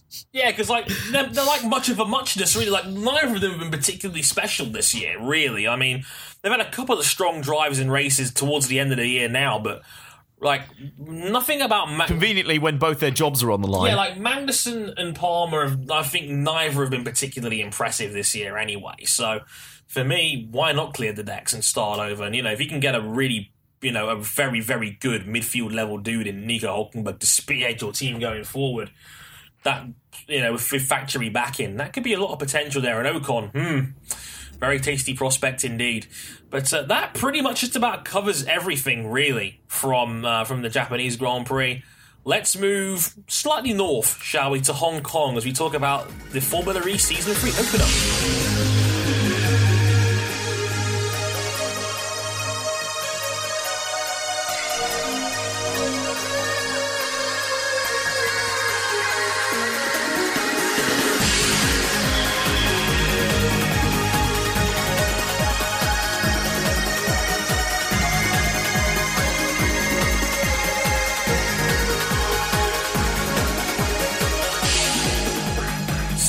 Formula E had its great big season 3 2016-17 opener this past Sunday morning in the streets of Hong Kong.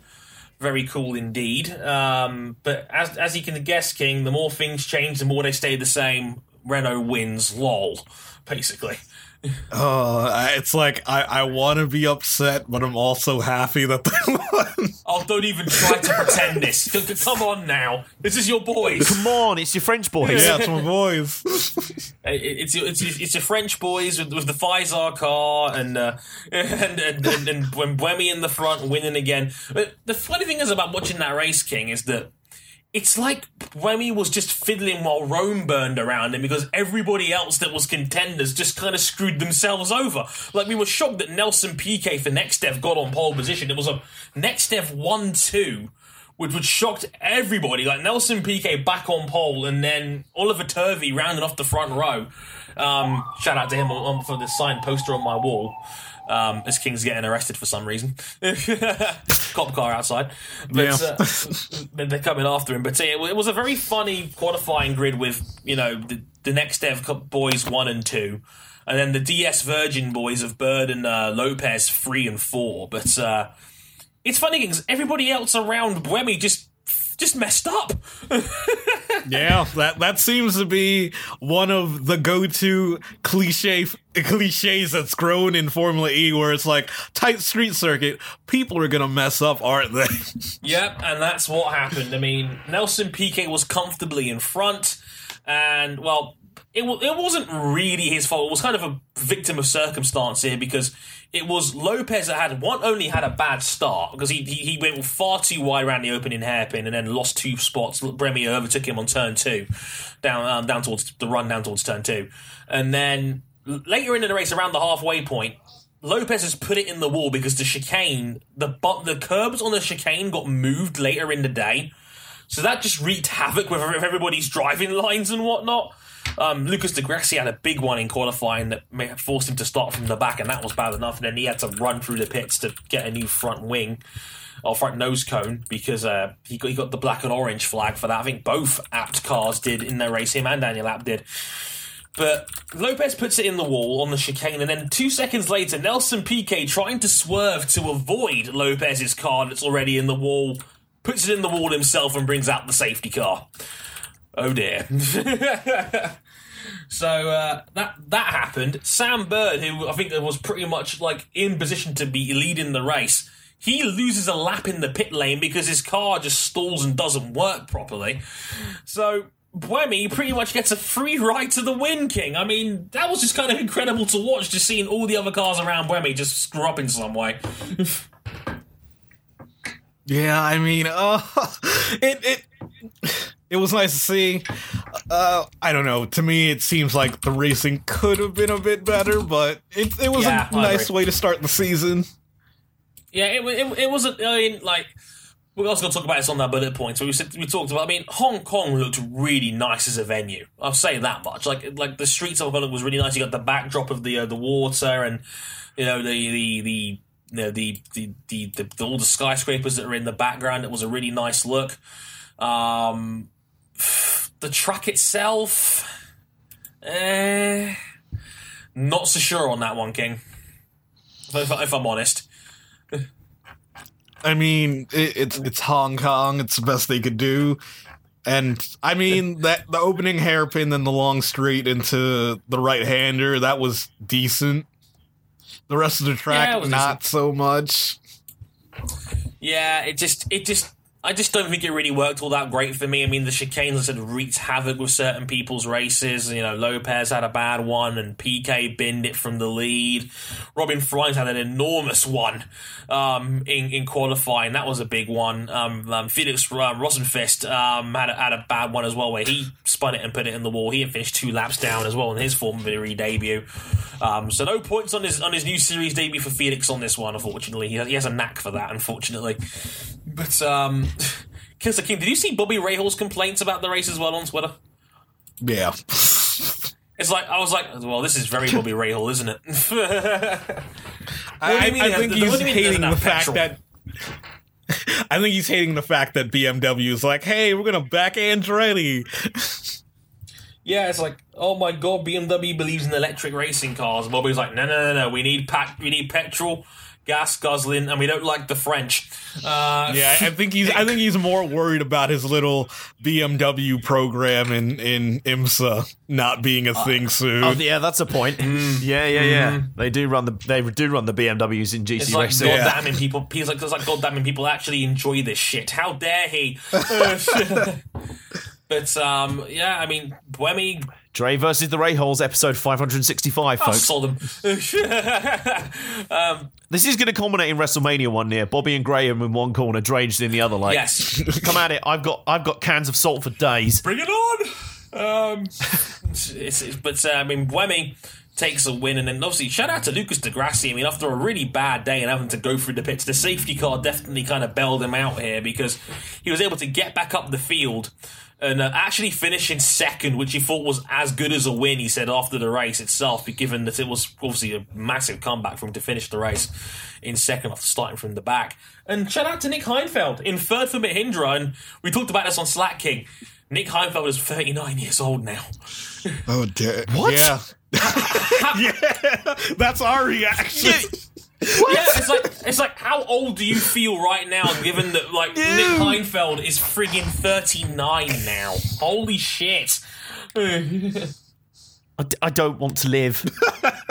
I don't want to live on this planet anymore. I feel bad knowing I'm 15 years younger than Heinfeld, and I remember him driving for like Lotus 4 years ago in Formula One, and he was doing I that. remember him driving for Sauber.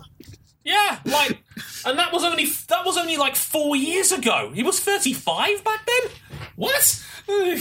I just find that very, very like I just feel old, King. Like He basically could be Max Verstappen's dad, couldn't he? in this day and age, absolutely. I mean, Jesus Christ. Yeah. I mean, holy crap! God. But for those of us that want to know the rest results real quick, Heinfeld third, Nico Prost fourth, Da Costa fifth. Robin Frins in 6th, Jerome D'Ambrosio 7th, Turvey 8th, Maro Engel 9th, and Sarazan in 10th. And PK recovering from his accident to finish just outside of the points in 11th place.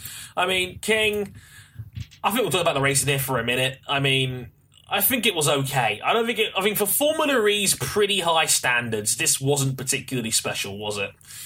Yeah, Formula E's high standards, it wasn't special. Compared to most other racing series out there, it was okay. It was okay. It was like a solid 5-6 out of 10 level race. It was fine. Not the bang that the series probably wanted to start season 3, especially given that it had. Especially, it's like 3 weeks till the next goddamn race. We talked about this last week. Yeah, I mean, there was not much momentum to begin with here. There was nothing that was too mind blowing about this race, and then we got to wait 3 weeks for the next one. Like, it feels like a lot of the hype around Formula E centers about stuff that will happen in the future. Yes. Like, literally, it really is a series about the future. All the hype is about manufacturers who will join in the future. Oh, that was a great race. When's the next race? Very far in the future. Yes. I mean, it was different. 12th in Season 1. Marrakesh. Season 1 was such a special season. Yeah, it was amazing. Oh, I remember. It was almost like a proper football season. It ran like autumn to spring, and it was almost like races every weekend. Did Nelson PK have 5,000 to 1 odds to win the championship?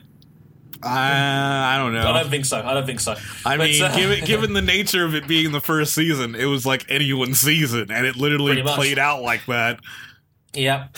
And we've got to wait now till November 12th, a month to the day almost, to Marrakesh in Morocco for round 2, another brand new venue on the calendar. But there was another, for us, for those that don't know, our podcast has a Slack chat where we just talk about certain things in motorsport, and, we obviously keep up with ourselves over there as opposed to sliding in DMs and whatnot. It's much more classy that way. But the penny kind of dropped that, like, we talked about it last week with Katie, that the New York and Montreal rounds swapped around. So, New York is now going to be on the weekend of the 15th of July next year, and Montreal will be the season finale on July 29th. Now, but that still doesn't solve the problem that was there in the first Just place. makes it an even bigger one. Yeah. as King will quite graphically allude to in the next 20 seconds, because, there's a great big WEC clash that weekend, and King, your beloved Brooklyn race is now no longer seems anywhere near as appealing, given that a quarter of the field may not be there for it. And why is that? Because there's a clash with the 6 hours in the Nürburgring, and it had to be a clash with the first motor race in New York City in literally a quarter of a century. King is literally mourning over there. Johnson, somebody send out a prayer circle for King. This is not good. I'm taking a knee, man. This is not good for him. No, this is not good for Formula E. This is not good for motorsport in the United States. It's an awful look. Like I said before. And can I just say, we were talking about this before we started. Because obviously for the last few years, well, for this year and then next year, there's been controversy about F1 having the date clash with Le Mans, with the European Azerbaijan Baku straight 90-degree turn Grand Prix. But with them now clashing with Formula E, or the Formula E clash now, and there's also a dispute. The ACO seem to be throwing the shade at Creventic, who are a endurance sports car racing organizer in Europe, for daring to use LMP3 cars next year. Somebody pointed this out in the Midweek Motorsport Listeners Collective Facebook group, which of course are the kind of fan collective for Radio Le Mans. You may have heard of them. Somebody pointed this out. Could it be that all along we've been on the side of the ACO, Dre hasn't, on the side of the ACO going, oh, why people, you big nasty F1 clashing with their big race? Is it now a case of that they've sort of burned bridges with people? It's almost like a case of people are going...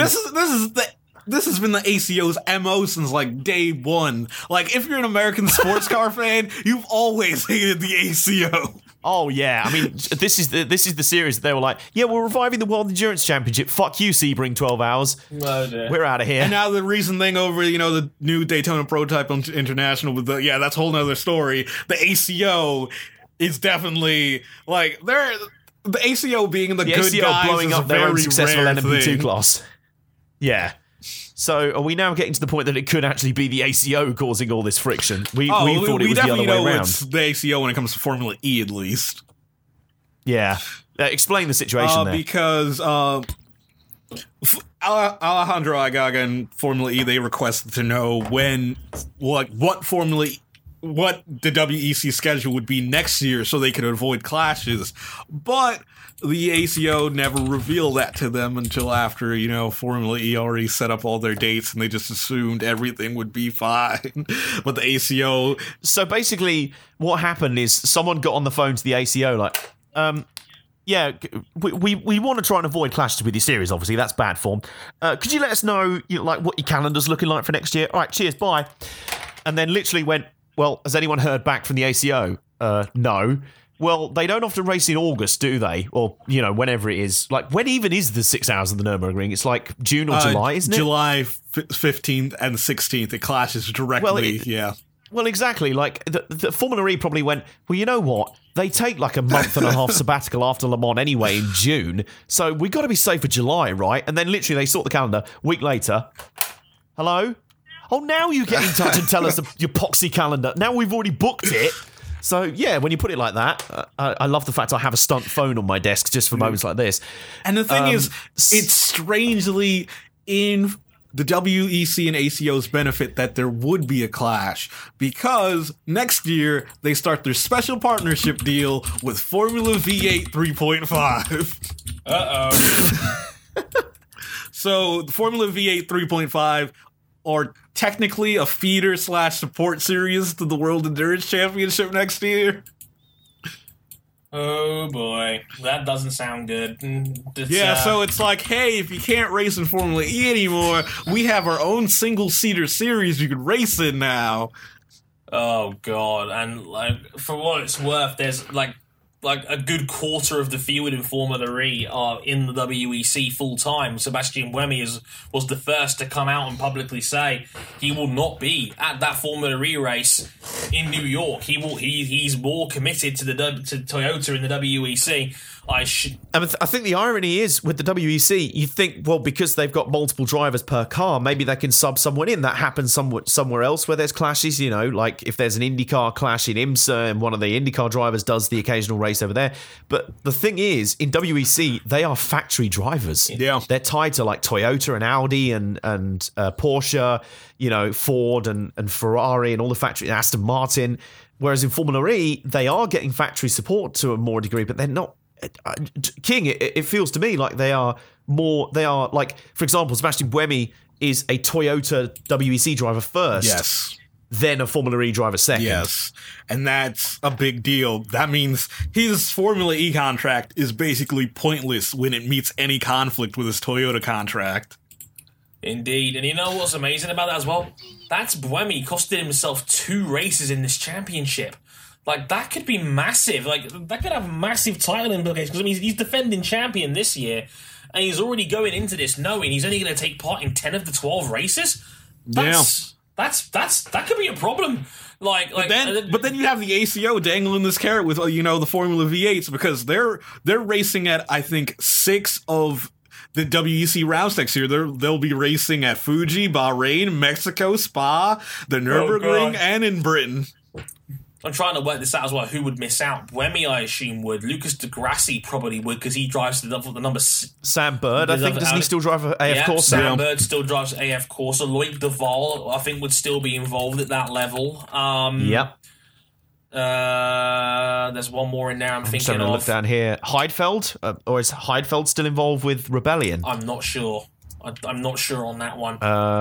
Mitch Evans. Well, no, I think he's only been Le Mans the last year. He's only tested over there really anyway for them. Anyway, he's never really driven full time for them. Sarazan, is Stefan Sarazan still involved in some way? I'm not sure on that one, but there's definitely at least 3 we can think of right there that are going to be directly impacted by this. Yeah, Sarazan's still a Toyota driver. Okay, so there's another one, so you can throw Sarazan in there as well. You could be seeing a quarter of the field having to make some very difficult decisions. Like Buemi, he may be throwing this title away before it's even started, basically saying, I'm not going to drive in New York, which has 2 rounds in it. That's a big one for Formula E, and that's going to be a real headache for IGAG. And the problem with Formula E, who do you replace these guys with? Because that weekend also clashes with the Toronto IndyCar race. Oh, double gosh, no. So it's not like you could send in the cavalry of like Newgarden and Dixon. Oh, that would be fun, actually. Yeah, that's like... It'll basically be IndyCar. Yeah, at first I was like, okay, if this clash happens, we'll just throw some IndyCar guys in there. And then I realized, oh, damn, they race in Toronto that weekend. They can borrow Hinchcliffe, I'm sure, right? No? Hinchcliffe is not missing his hometown race. That is the most angry King has ever been at me on this podcast. Like, by the way, Nick Heidfeld is still signed for Rebellion Racing. So, there you go.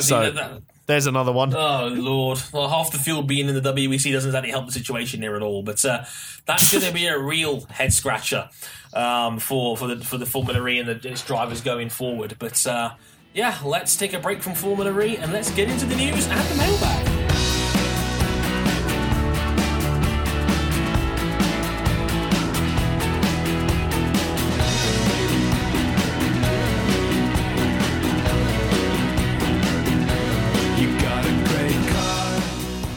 So let's go to the news real quick, and there's only a couple of real news stories going into this one. And one of them is in MotoGP. We've got the Japanese Grand Prix for them at Motegi this weekend, but we'll be down one Ducati because Andrea Iannone will not be fit for that round at Motegi. He's had continued problems with his back, and there's a story here, King, that apparently Ducati asked Casey Stoner to fill in. Yes, they asked Casey Stoner, and he said no. That's literally like the basis of the story. They asked Ducati's team principal if they tried to get a replacement. They said, we asked Casey if he wanted to come back, and Casey said no. Yeah. That sounds a bit like that old Busted song. I asked you to substitute a Motegi, but you said no. Again, because you're Casey Stoner. Did you really just sing Busted on this podcast, Johnson? I should smack that. Yes, I did. Smack the shit out of you right now. What the fuck is wrong with you? Holy god damn. Right, but as I was saying, that's a highlight reel for YouTube.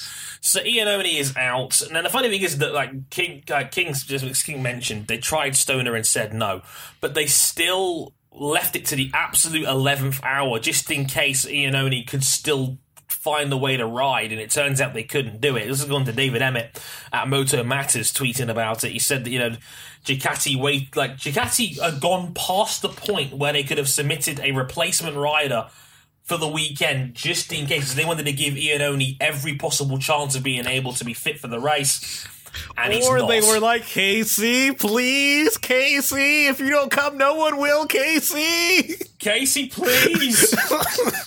It feels like one of those like desperate booty calls, when someone's like, Did you just compare Casey Stoner not riding for Ducati to a booty call? What the hell do you know about booty calls, Johnson?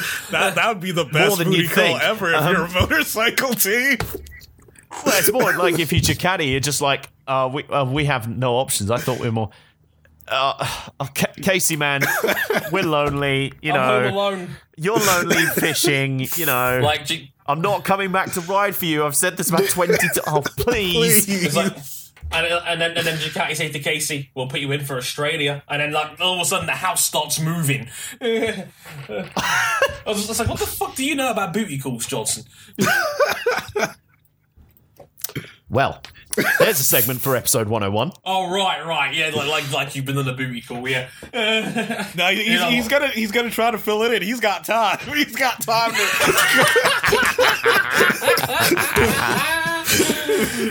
Okay, you made a very good point there. He's got time. Maybe you know what he's gonna do? He's gonna start calling in Babe Station in the middle of the night. Start getting. Dre, you never knew me in my late teens, did you? A word. Oh, I see how this is.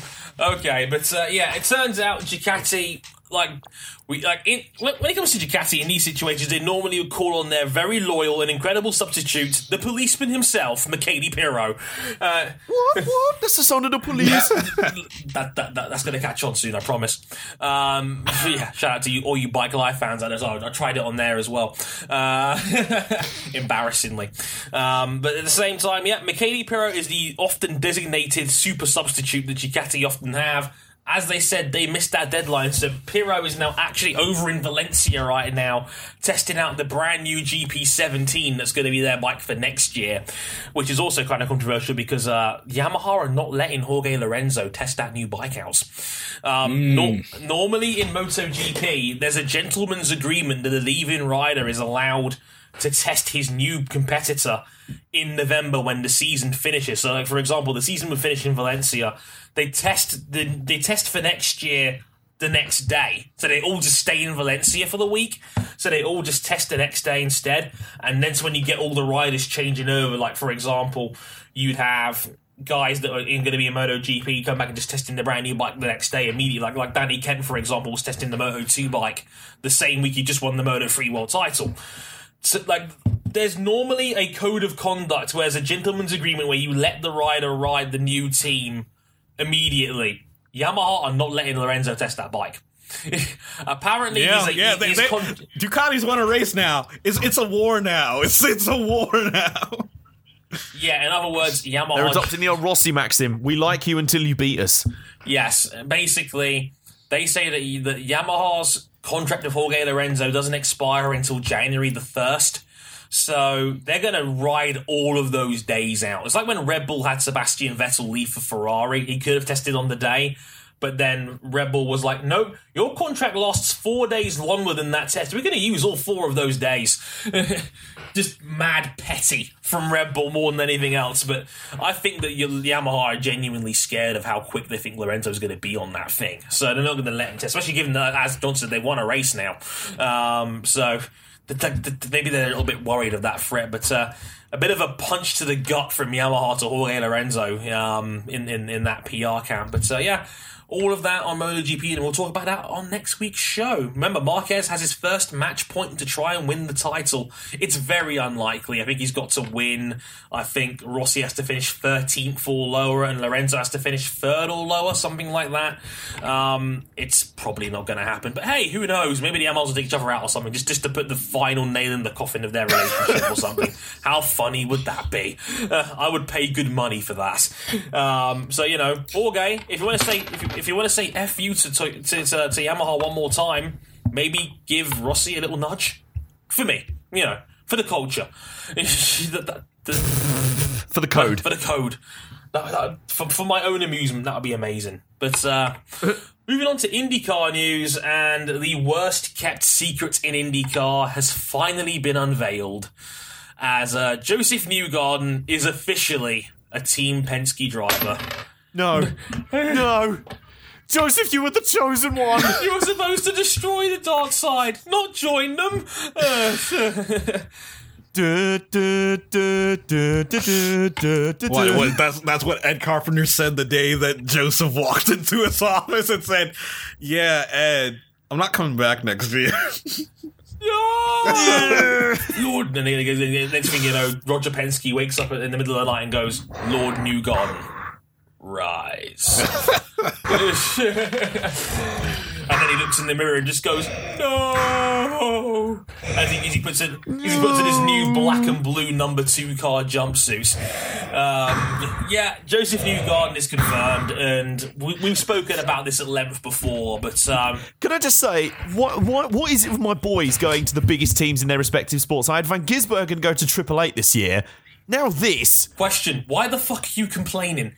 Because I'm not used to it. I'm used to supporting underdogs. Yeah, this is weird for me.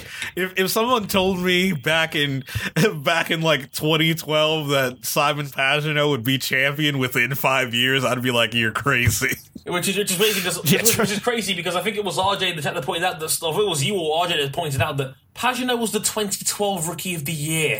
Yeah, I pointed that out. Pagenaud was 2012 Rookie of the Year. And 4 years later, he wins the championship. For then Smith Hamilton Racing. Yep, and now 4 years later, he's the best driver. He's the best driver in the class, and he's now IndyCar Series champion. Who would have thought it? And now Newgarden is at Penske, and again, wasn't he a rookie in 2011 or 12? I want to say with Newgarden, and like if you'd ever thought like there was a famous video. I think it was Kurt Cavan tweeted it out of a video of Newgarden as a rookie, and nobody knew who he was when he was on the front row next to Dario Franchitti. I think it was at Sonoma. They had a video series. I think they had a video series a couple years ago where Newgarden would go around the grandstand area and ask fans if they knew who he was, and nobody knew. Nobody knew. Nobody recognised Newgarden out of the car. That just makes me sound like somebody had the cheek to ask him, "Where's Mario?" Where's Marco Andretti? And I'm like, "Oh, he's just over there." And I'm like, "Oh God, it's just it's." I think one time he was wearing his team T-shirt and somebody saw it, and somebody was like, "Oh, do you know where Sarah is?" Are you like the valet? Oh my God. It's like, do you know if Sarah Fisher's at the track this weekend? Oh man. Oh.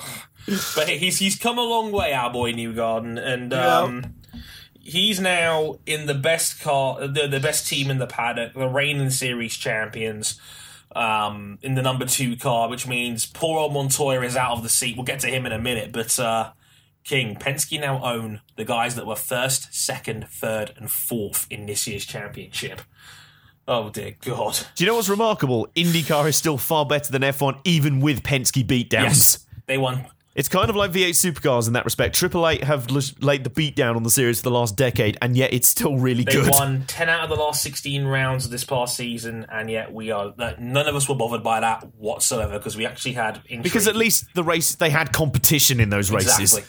And Penske now own 1, 2, 3, and 4 in terms of last year's driver rankings in the championship. Like, in a way, I almost compared it to the breakup of the Shield. It was almost like Dixon, Rahal, and Newgarden with the Shield. They were like the guy standing against Penske, and then Roger just goes, "There's always plan B." Newgarden smacks Rahal with the chair. It's all over. Yes. Yep, and just like that, Newgarden is in Team Penske. He joins the authority. He's now Penske have just got a 25-year-old guy that's had back-to-back seasons finishing top 5 in the championship. Or top 6, I'd say, in the championship. That's best for business, Dre. Best for business. And now they've got a young the best young American stud probably in open wheel racing. They probably have the most marketable team they'll ever have now. Yeah, Pagano, you've got the French audience, you've got the Aussie crowd with Will Power, you've still got Helio, who still has magnificent hair. Here it is. Hey! And now they've got Newgarden to get the American side of the audience on board. Yeah, the first American they've had on the team full-time since Sam Hornish Jr. in 2007. He was all right. Whoa, he was shit. all right. He was all right. So it's one heck of a grab from the boys there at Penske. So yeah, God help us all for next season. And hey, they're saying they may still run Montoya as a 5th car at the 500. There could be a fleet of 5 Penskes out there next year, King. For the love of God. Like, everyone's talking about it. It's like, when are one of the big teams going to expand to 5 cars full time? Because there's no rule against it. Right. Andretti is always Do you know what? I flirted thought there with was. it. I think it's only because I assume that because in NASCAR they've limited the teams to 4 cars now. Yeah, there's no So I rule assumed it was the against same in IndyCar. Andretti has always flirted with it, but they've never really committed to it because they've never had the money to.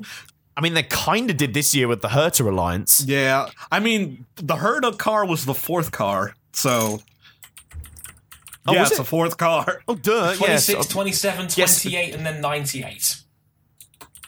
Yeah. Yeah, I was shit at maths. 26 Munoz, 27 Andretti, 28 Hunter Ray, and then the 98 of Alexander Rossi. They only ever had 4 cars. Yeah, so everyone's wondering when is one of the big 3 going to pull the trigger and launch a 5th car campaign. Who knows? It may still be this year because I mean, like it's a known fact that according to guys like Marshall Pruitt, they're saying that they haven't completely given up on Montoya. They've said that if he wants a seat in their IMSA team, that's viable, and if he wants to run a 5th car at the 500, he can. Hang on. Well, I'm a bit confused about this. King, what is Penske's IMSA team at this point? They're going to run a DPI next year. They're going to run a Daytona prototype. It's rumored to be the Cadillac factory team. Oh, God. Yeah. The dark forces emerging towards IMSA. John Hindhaugh and company are kind of hiding in the corner of the commentary box like, a dark wind is descending. No, it'd be more like, a dark wind is descending upon Daytona. Oh, that was so Hindhaugh. Oh, that is very Hindhaugh. Good Lord. But, I mean, talking about Montoya for a minute, obviously it's a little bit gutting. I hope RJ isn't crying while listening to this right now, talking about it. But, Montoya is most likely gone. He obviously he is gone from Penske as an IndyCar driver full-time. He apparently he's got options for next year on the table. Where do you think Montoya will end up? I think he'll stay with Penske. Like, the only hope I had was him going to Ganassi if TK left, but I think we're going to get to that soon. Right, we're going to get to that point of no return, basically. Maybe. So you think Montoya will stick around? I'm thinking Foyt. Foyt would love to have a big marquee name like Montoya in their seat. Yeah, do you know what? I'm with you. It's not very often I say this, but I agree with you. I think Montoya is too hungry for a full-time Cheeky seat. fucker. Can't disagree with me, can you? No. But no, I'm with you there. But I think Foyt, is screaming out for a guy like Montoya. I think he would fit right in. And it looks like they're going to clear the decks. Yeah, I think Horsthoff is almost definitely gone, and I think he's apparently lost patience with Takuma Sato in that team. So, But that I could be mean, interesting. what would Monty want more? A full-time ride where he has no shot at the championship, or a ride where he definitely has a shot at another 500? That's a good point. Yeah, it's the full-time thing, point. King. That's the thing. I think Montoya said in an interview with IndyCar.com that he wants to drive full-time next year. So, So maybe he'll have a chance at the 500 anyway with Foyt if he gets a full-time drive anyway. So why not just go want to give it one more crack and maybe you can bring Foyt back into play. That would be interesting to say the least. But one more big bit of news. It's seemingly dead certain now that Chip Ganassi is official. going to... It's official. They have announced it. Yeah, it is definitely. It's confirmed. Chip Ganassi is switching back from Chevrolet engines to Hondas. And King, on the face of it, eyebrow raising, but I kind of like this move, actually, from Andretti. Sorry, from Chip. This move or not? I'll tell you why in a minute, but King, how do you feel about it? I feel like short term, it's not going to be so good, but long term, hopefully when the new car comes into effect, it'll probably be good for them. I think for me, it's the alliance against Penske at this point, where Penske are going to win on Chevrolets, and they're not going to leave them anytime soon. And of course, Ganassi have just switched back to Honda. Exactly. I mean, if you can't beat them on the same tech, you might as well try something different to try and beat them. If Honda can make gains, it won't be in the short term because the development is frozen on the cars now until the new one comes out in 2018. But maybe in 2018 rolls around, after they take the short-term pain of being on Honda's current program, maybe if they make gains in other areas in 2018, maybe then Chip will have the advantage over Penske. It's like they're trying to break the door open and try and take it out of their drivers' hands, because Chip's team is good. We obviously know Scott Dixon is amazing. Not sure if Kanaan will be around in 2 years' time. The thing is, for me, Kanaan's almost in the Kimi Räikkönen stage of, there are young drivers banging the door down for that car, and people ideally would want that. But Kanaan is almost too good to let go at this stage. He's just had a really good season. So it's almost like Chip's gone, all right, what's the point of getting rid of him? He's still delivering. It's not like Montoya, who had a, state of your season, mate.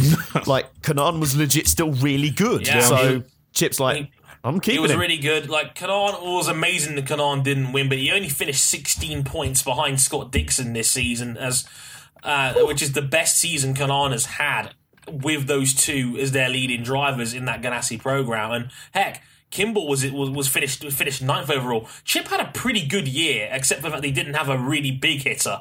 Like, Dixon was kind of disappointing by his standards, but the rest of the team did step up. Like, Kanaan was really, really good the second half of this season. Kimball, as much as we joke about him, was pretty consistent this year. He was pretty darn solid as well across the board. And Chilton had some good hit outs in his rookie season. Some good oval days out there as well. So there's meat in that pie there for Ganassi going forward. So that's going to be interesting to keep an eye on. Maybe not now, but maybe in a couple of years' time when the cars change in 2018. That's one I'd like to keep an eye on indeed. Right, to the mailbag and your questions. Well, we got some other news. TK's not leaving. He has a deal to stay on next season full-time with Ganassi. Yeah, we kind of mentioned it in like the Cupid when it was as a breaking news kind of thing. But Kanaan sticking around for another year. Conor Daly got an award, the "Don't Crack Under Pressure" award from Tag Heuer for most overtakes this season with 78. I think second place is. Most overtakes this season with 87, and second place was Graham Rahal with 81 overtakes. Suck it, Graham! Wow, yes. I was going to say that overtaking award is basically. It's the Rahal Award, so Daly beating it. That's impressive. Yeah. I mean, you can be cynical about such awards and say, shouldn't it be renamed the "I've had a crap qualifying session again" award? But I mean, yes, Daly's had a good season. Put Daly to Ed Carpenter, please. Yes, please. Yes, suck it, Rahal. Yes, get wrecked. Go Conor Daly. Awesome. Good for him. What's your name? Danny Brennan. Yes. It is now. Yes, please, someone sign this kid, please. Hitchtown liked your tweet. Attaboy! Dre's now going to retire. Yes, I can die happy now. So let's crack the mailbag and let's have a quick rundown of some of these questions that are in here. Shorty F1 tweets, make a list of the top 10 greatest F1 drivers of all time. We already have. Episode 8. Go back through the archives. I'm pretty sure. Can I make mine, though? No, I'm pretty sure we might revisit that this offseason. Yes, depending on how the off-season plays out, we may very well come back to that, so stay tuned on that one. Well, we're going to have to do something in the winter, aren't we? Given Formula E's no help, we were hoping Formula E would deliver, but they're like, we're going on a Christmas break as well. Your season runs through Christmas. It's funny because Joe Ellis said on Facebook, what are you guys going to be doing in the off-season? The answer to that is, we don't really know yet.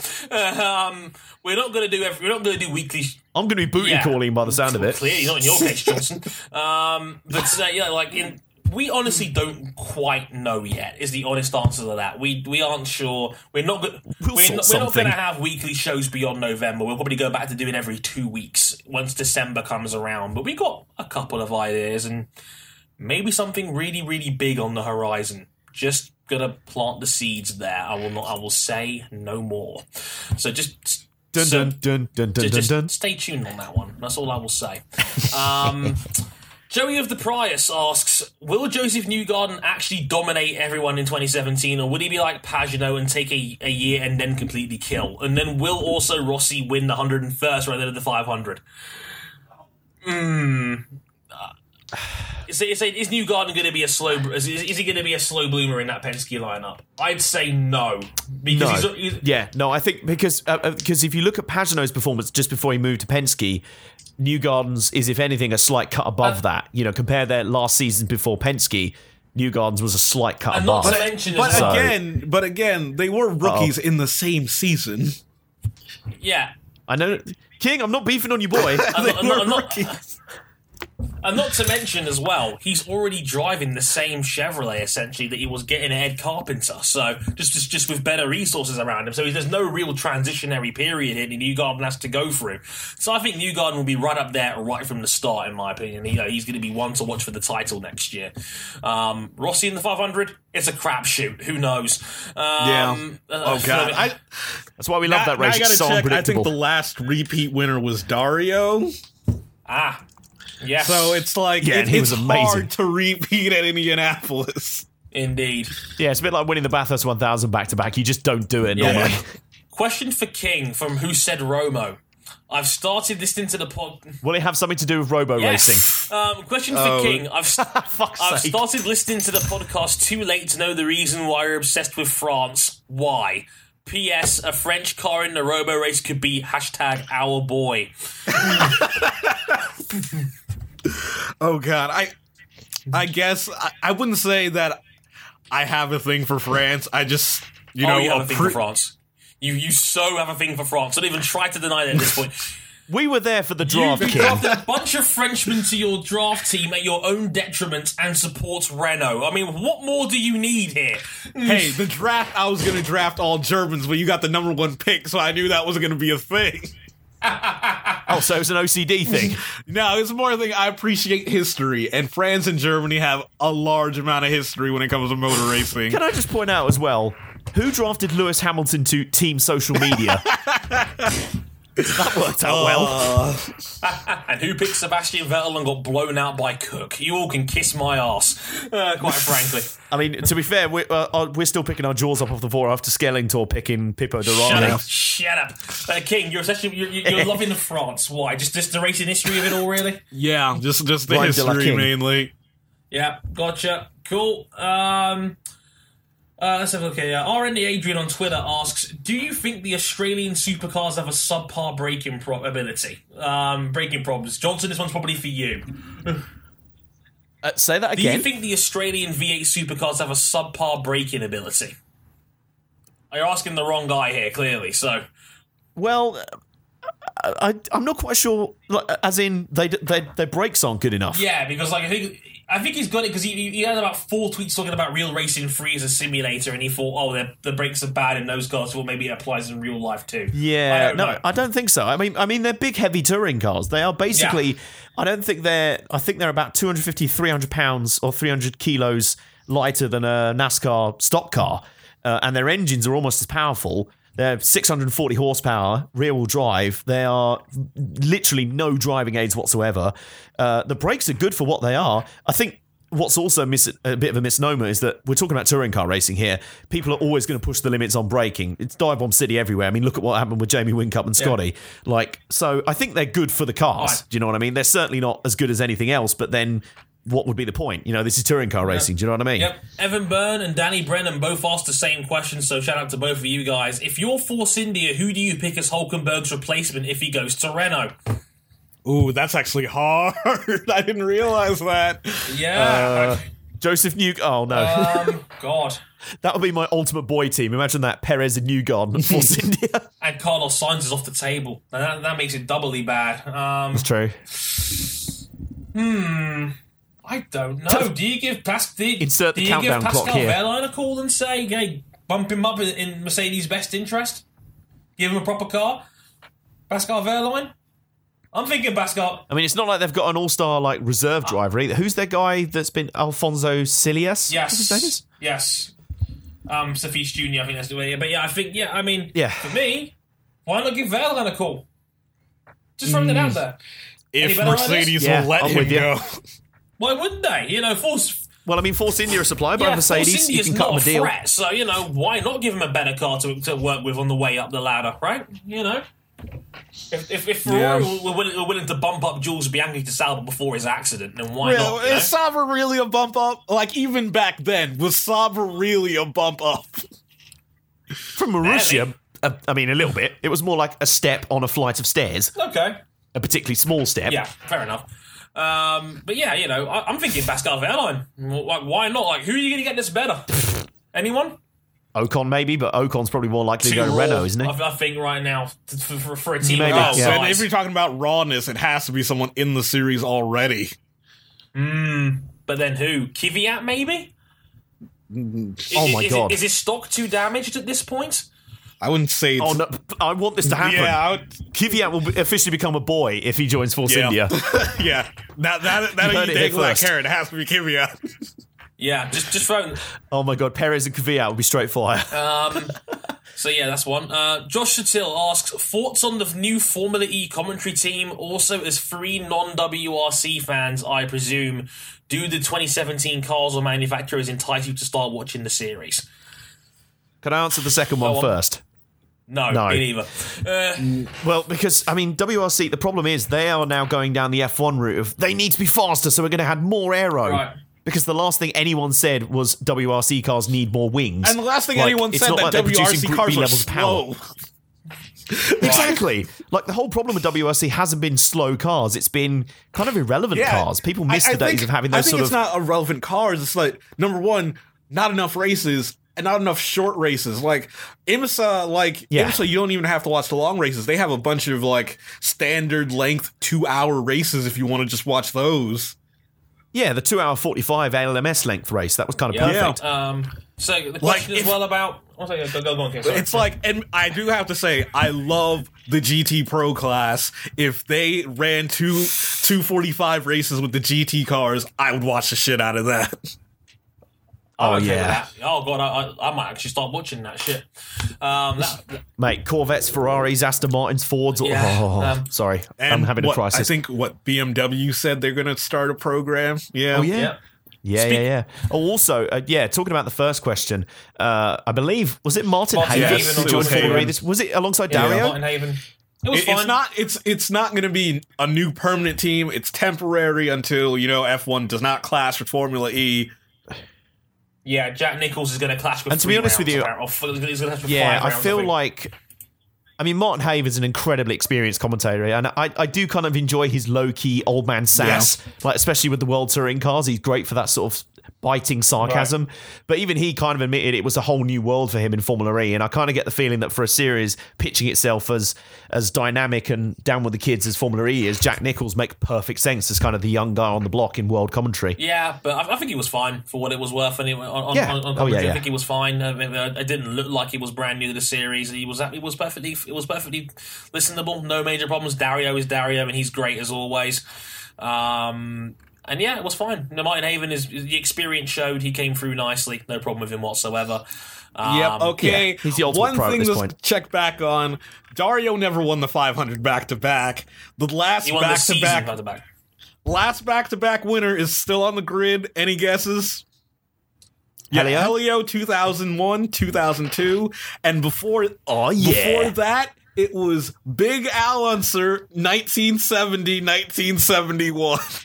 I only know him as that guy they always say in the speed round in IndyCar's test drive series on YouTube. But that's a thing on that one. But those are glasses where that's concerned. Question from Brian Glennon asking, do you think the current F1 point structure of 25 for first, 18 for second, and so on, going down to 10th, or would you like to see a change? In my honest opinion, I would do it the way NASCAR has, is where every position is a point, so win would get 22 and last would go on a 1. Would bonus points be good as well, with 1 added to the tally for leading and 1 for leading the most laps? I believe this could give guys incentive to go to the charge for the front and try to gain an extra point. My personal opinion on this, I like F1's current scoring system because the big change, and what I like about it a lot more than the older days when it was 10-6-4 and then it was 10-8-6, etc., was that you get more credit for a win. You get 7 points as opposed to 2. And that's the thing that the new NASCAR system ironically does really, really well, because it actually has a bit more. I think it's like a 5-point gap between first and second, and then it goes down 1 point each. So, like, for me personally, I actually quite like F1's current scoring system. Points down to 10th is about right. Yeah, the only thing I would change, like, if I had to change the current system, the fact that basically everyone finishes a Grand Prix nowadays is a given. I would say maybe do it MotoGP style, where it goes down to 15th now. 15th, because British touring cars have adopted a similar system as well. Yeah, because given they have 30 car grids if everyone's going to finish, it might as well make it a little bit easier to score points. Yeah, exactly. That might help give teams more of a fighting chance to be a bit more competitive in the midfield, because, like, finishing 11th for a team that's maybe 7th or 8th in the field is really, really good, but it's just you get no credit for a difference between 1 point and 0 is massive. So, and also, I've never liked this idea that teams need more incentive to go for the win. No, that's not true. Like, I hate that about the chase marketing. Like, now they have even more motivation to win. Do you not understand what makes a racing driver tick? Yeah, the whole reason they get up in the morning is to win. Like, if you could put them in a game of tiddlywinks with nothing on the line, and they'd still give it everything. You know what I mean? So overall, for me, I like the system. Doesn't really need changing. I like the fact I like it more because, I mean, look in the old days where you could win 5 races in a row with the same person finishing second, and then all that hard work would be for nothing if that one guy in second wins and then the other guy has a DNF. That's not worth it. A DNF should not be worth 5 race wins to me. So for me, I don't like that with the current system. But so yeah, that's how I look at it anyway. Right, one more question, I think, and that is from Aaron Davidson saying, if there was any tracks that are not currently in F1, you can pick 2 each, what would you choose? We've had this question before, but I'd probably say, just out of the selfishness of my pick, I would probably say Monticello Motor Club. I'm pretty sure we talked about this off air. Yeah, hipster. Yeah, we did. You're still heated about that. Yeah, that Monticello Motor Club got, that Coda got picked over Monticello. Because, number one, Bernie did not like that Monticello wasn't in the city proper, so it, got the shaft. Yeah, he got the shaft. We've talked about it before, so I'm not gonna bother on that one so much. But may I submit mine though? Istanbul Park and Road America. Fine by me. I missed one more question, by the way. Sorry, Len Morrison asking, name one thing you would reintroduce or get rid of in F1. Example, DRS curse. I tell you one thing I would be tempted to reintroduce. One-shot qualifying. Okay. I actually really enjoyed that format, and it's worked pretty well in other series. I think like it would the intensity be fun if we had I think it would work for Q3. Yeah, if it was a one-shot top 10 shootout Q3, kind of that'd be fun. Yeah. Yeah, the Bathurst 1000 does that with the top 10 shootout. Yeah, honestly, it's a lot of formats are doing that now. Formula E does it now with the Super Pole format, but it's very common in bike racing now. Like World and British Superbikes have a one-shot qualifying. British Superbikes has a one-shot qualifying system, and it's becoming a little bit more commonplace. I'm fine with it. I'm kind of indifferent on the whole thing. Me personally, but I wouldn't mind either way. Me personally, I probably would. If there's one thing if I could pick just one thing to bring back or get rid of. Does introducing balance of performance count? Oh, God. I assume it would count. Well, yeah, that's opening an enormous can of worms, but yeah, sure. I don't care. I'm prepared to open them. All right, Pandora's box in the corner over there. If it were me, I would bring back the V10s. Bring back the... No, I'm sorry. Oh, God. Dre, I was about to get Katie on the phone to replace you. Bring back the V10s. No, I'm joking. I would probably bring back Ground Effect Aero at this point. And, yes. And, I think it's 30-odd years since its real bad dark days in F1 where it was used as a benefit and was very dangerous and teams didn't quite know what they were doing with it. I think now in 2017, essentially, it's time to bring it back and, basically open up the field to be more entertaining and, opening up to more overtaking, less turbulent air behind cars, and I think that will be a big enhancement for the series going forward. At least that's how I feel about it.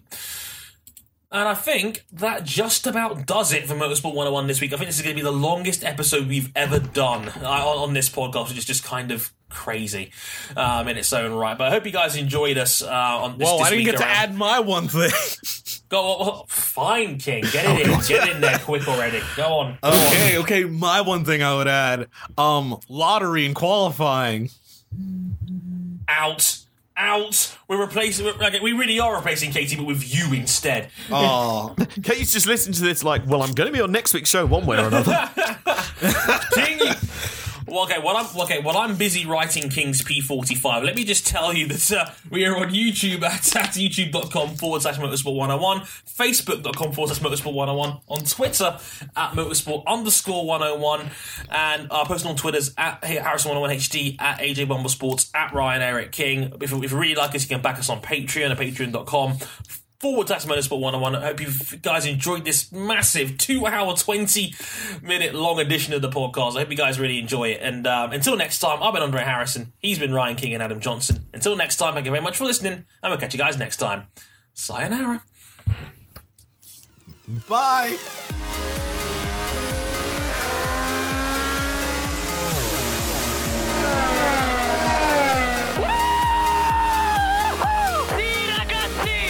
Done it, mate. I cannot believe you are the world champion!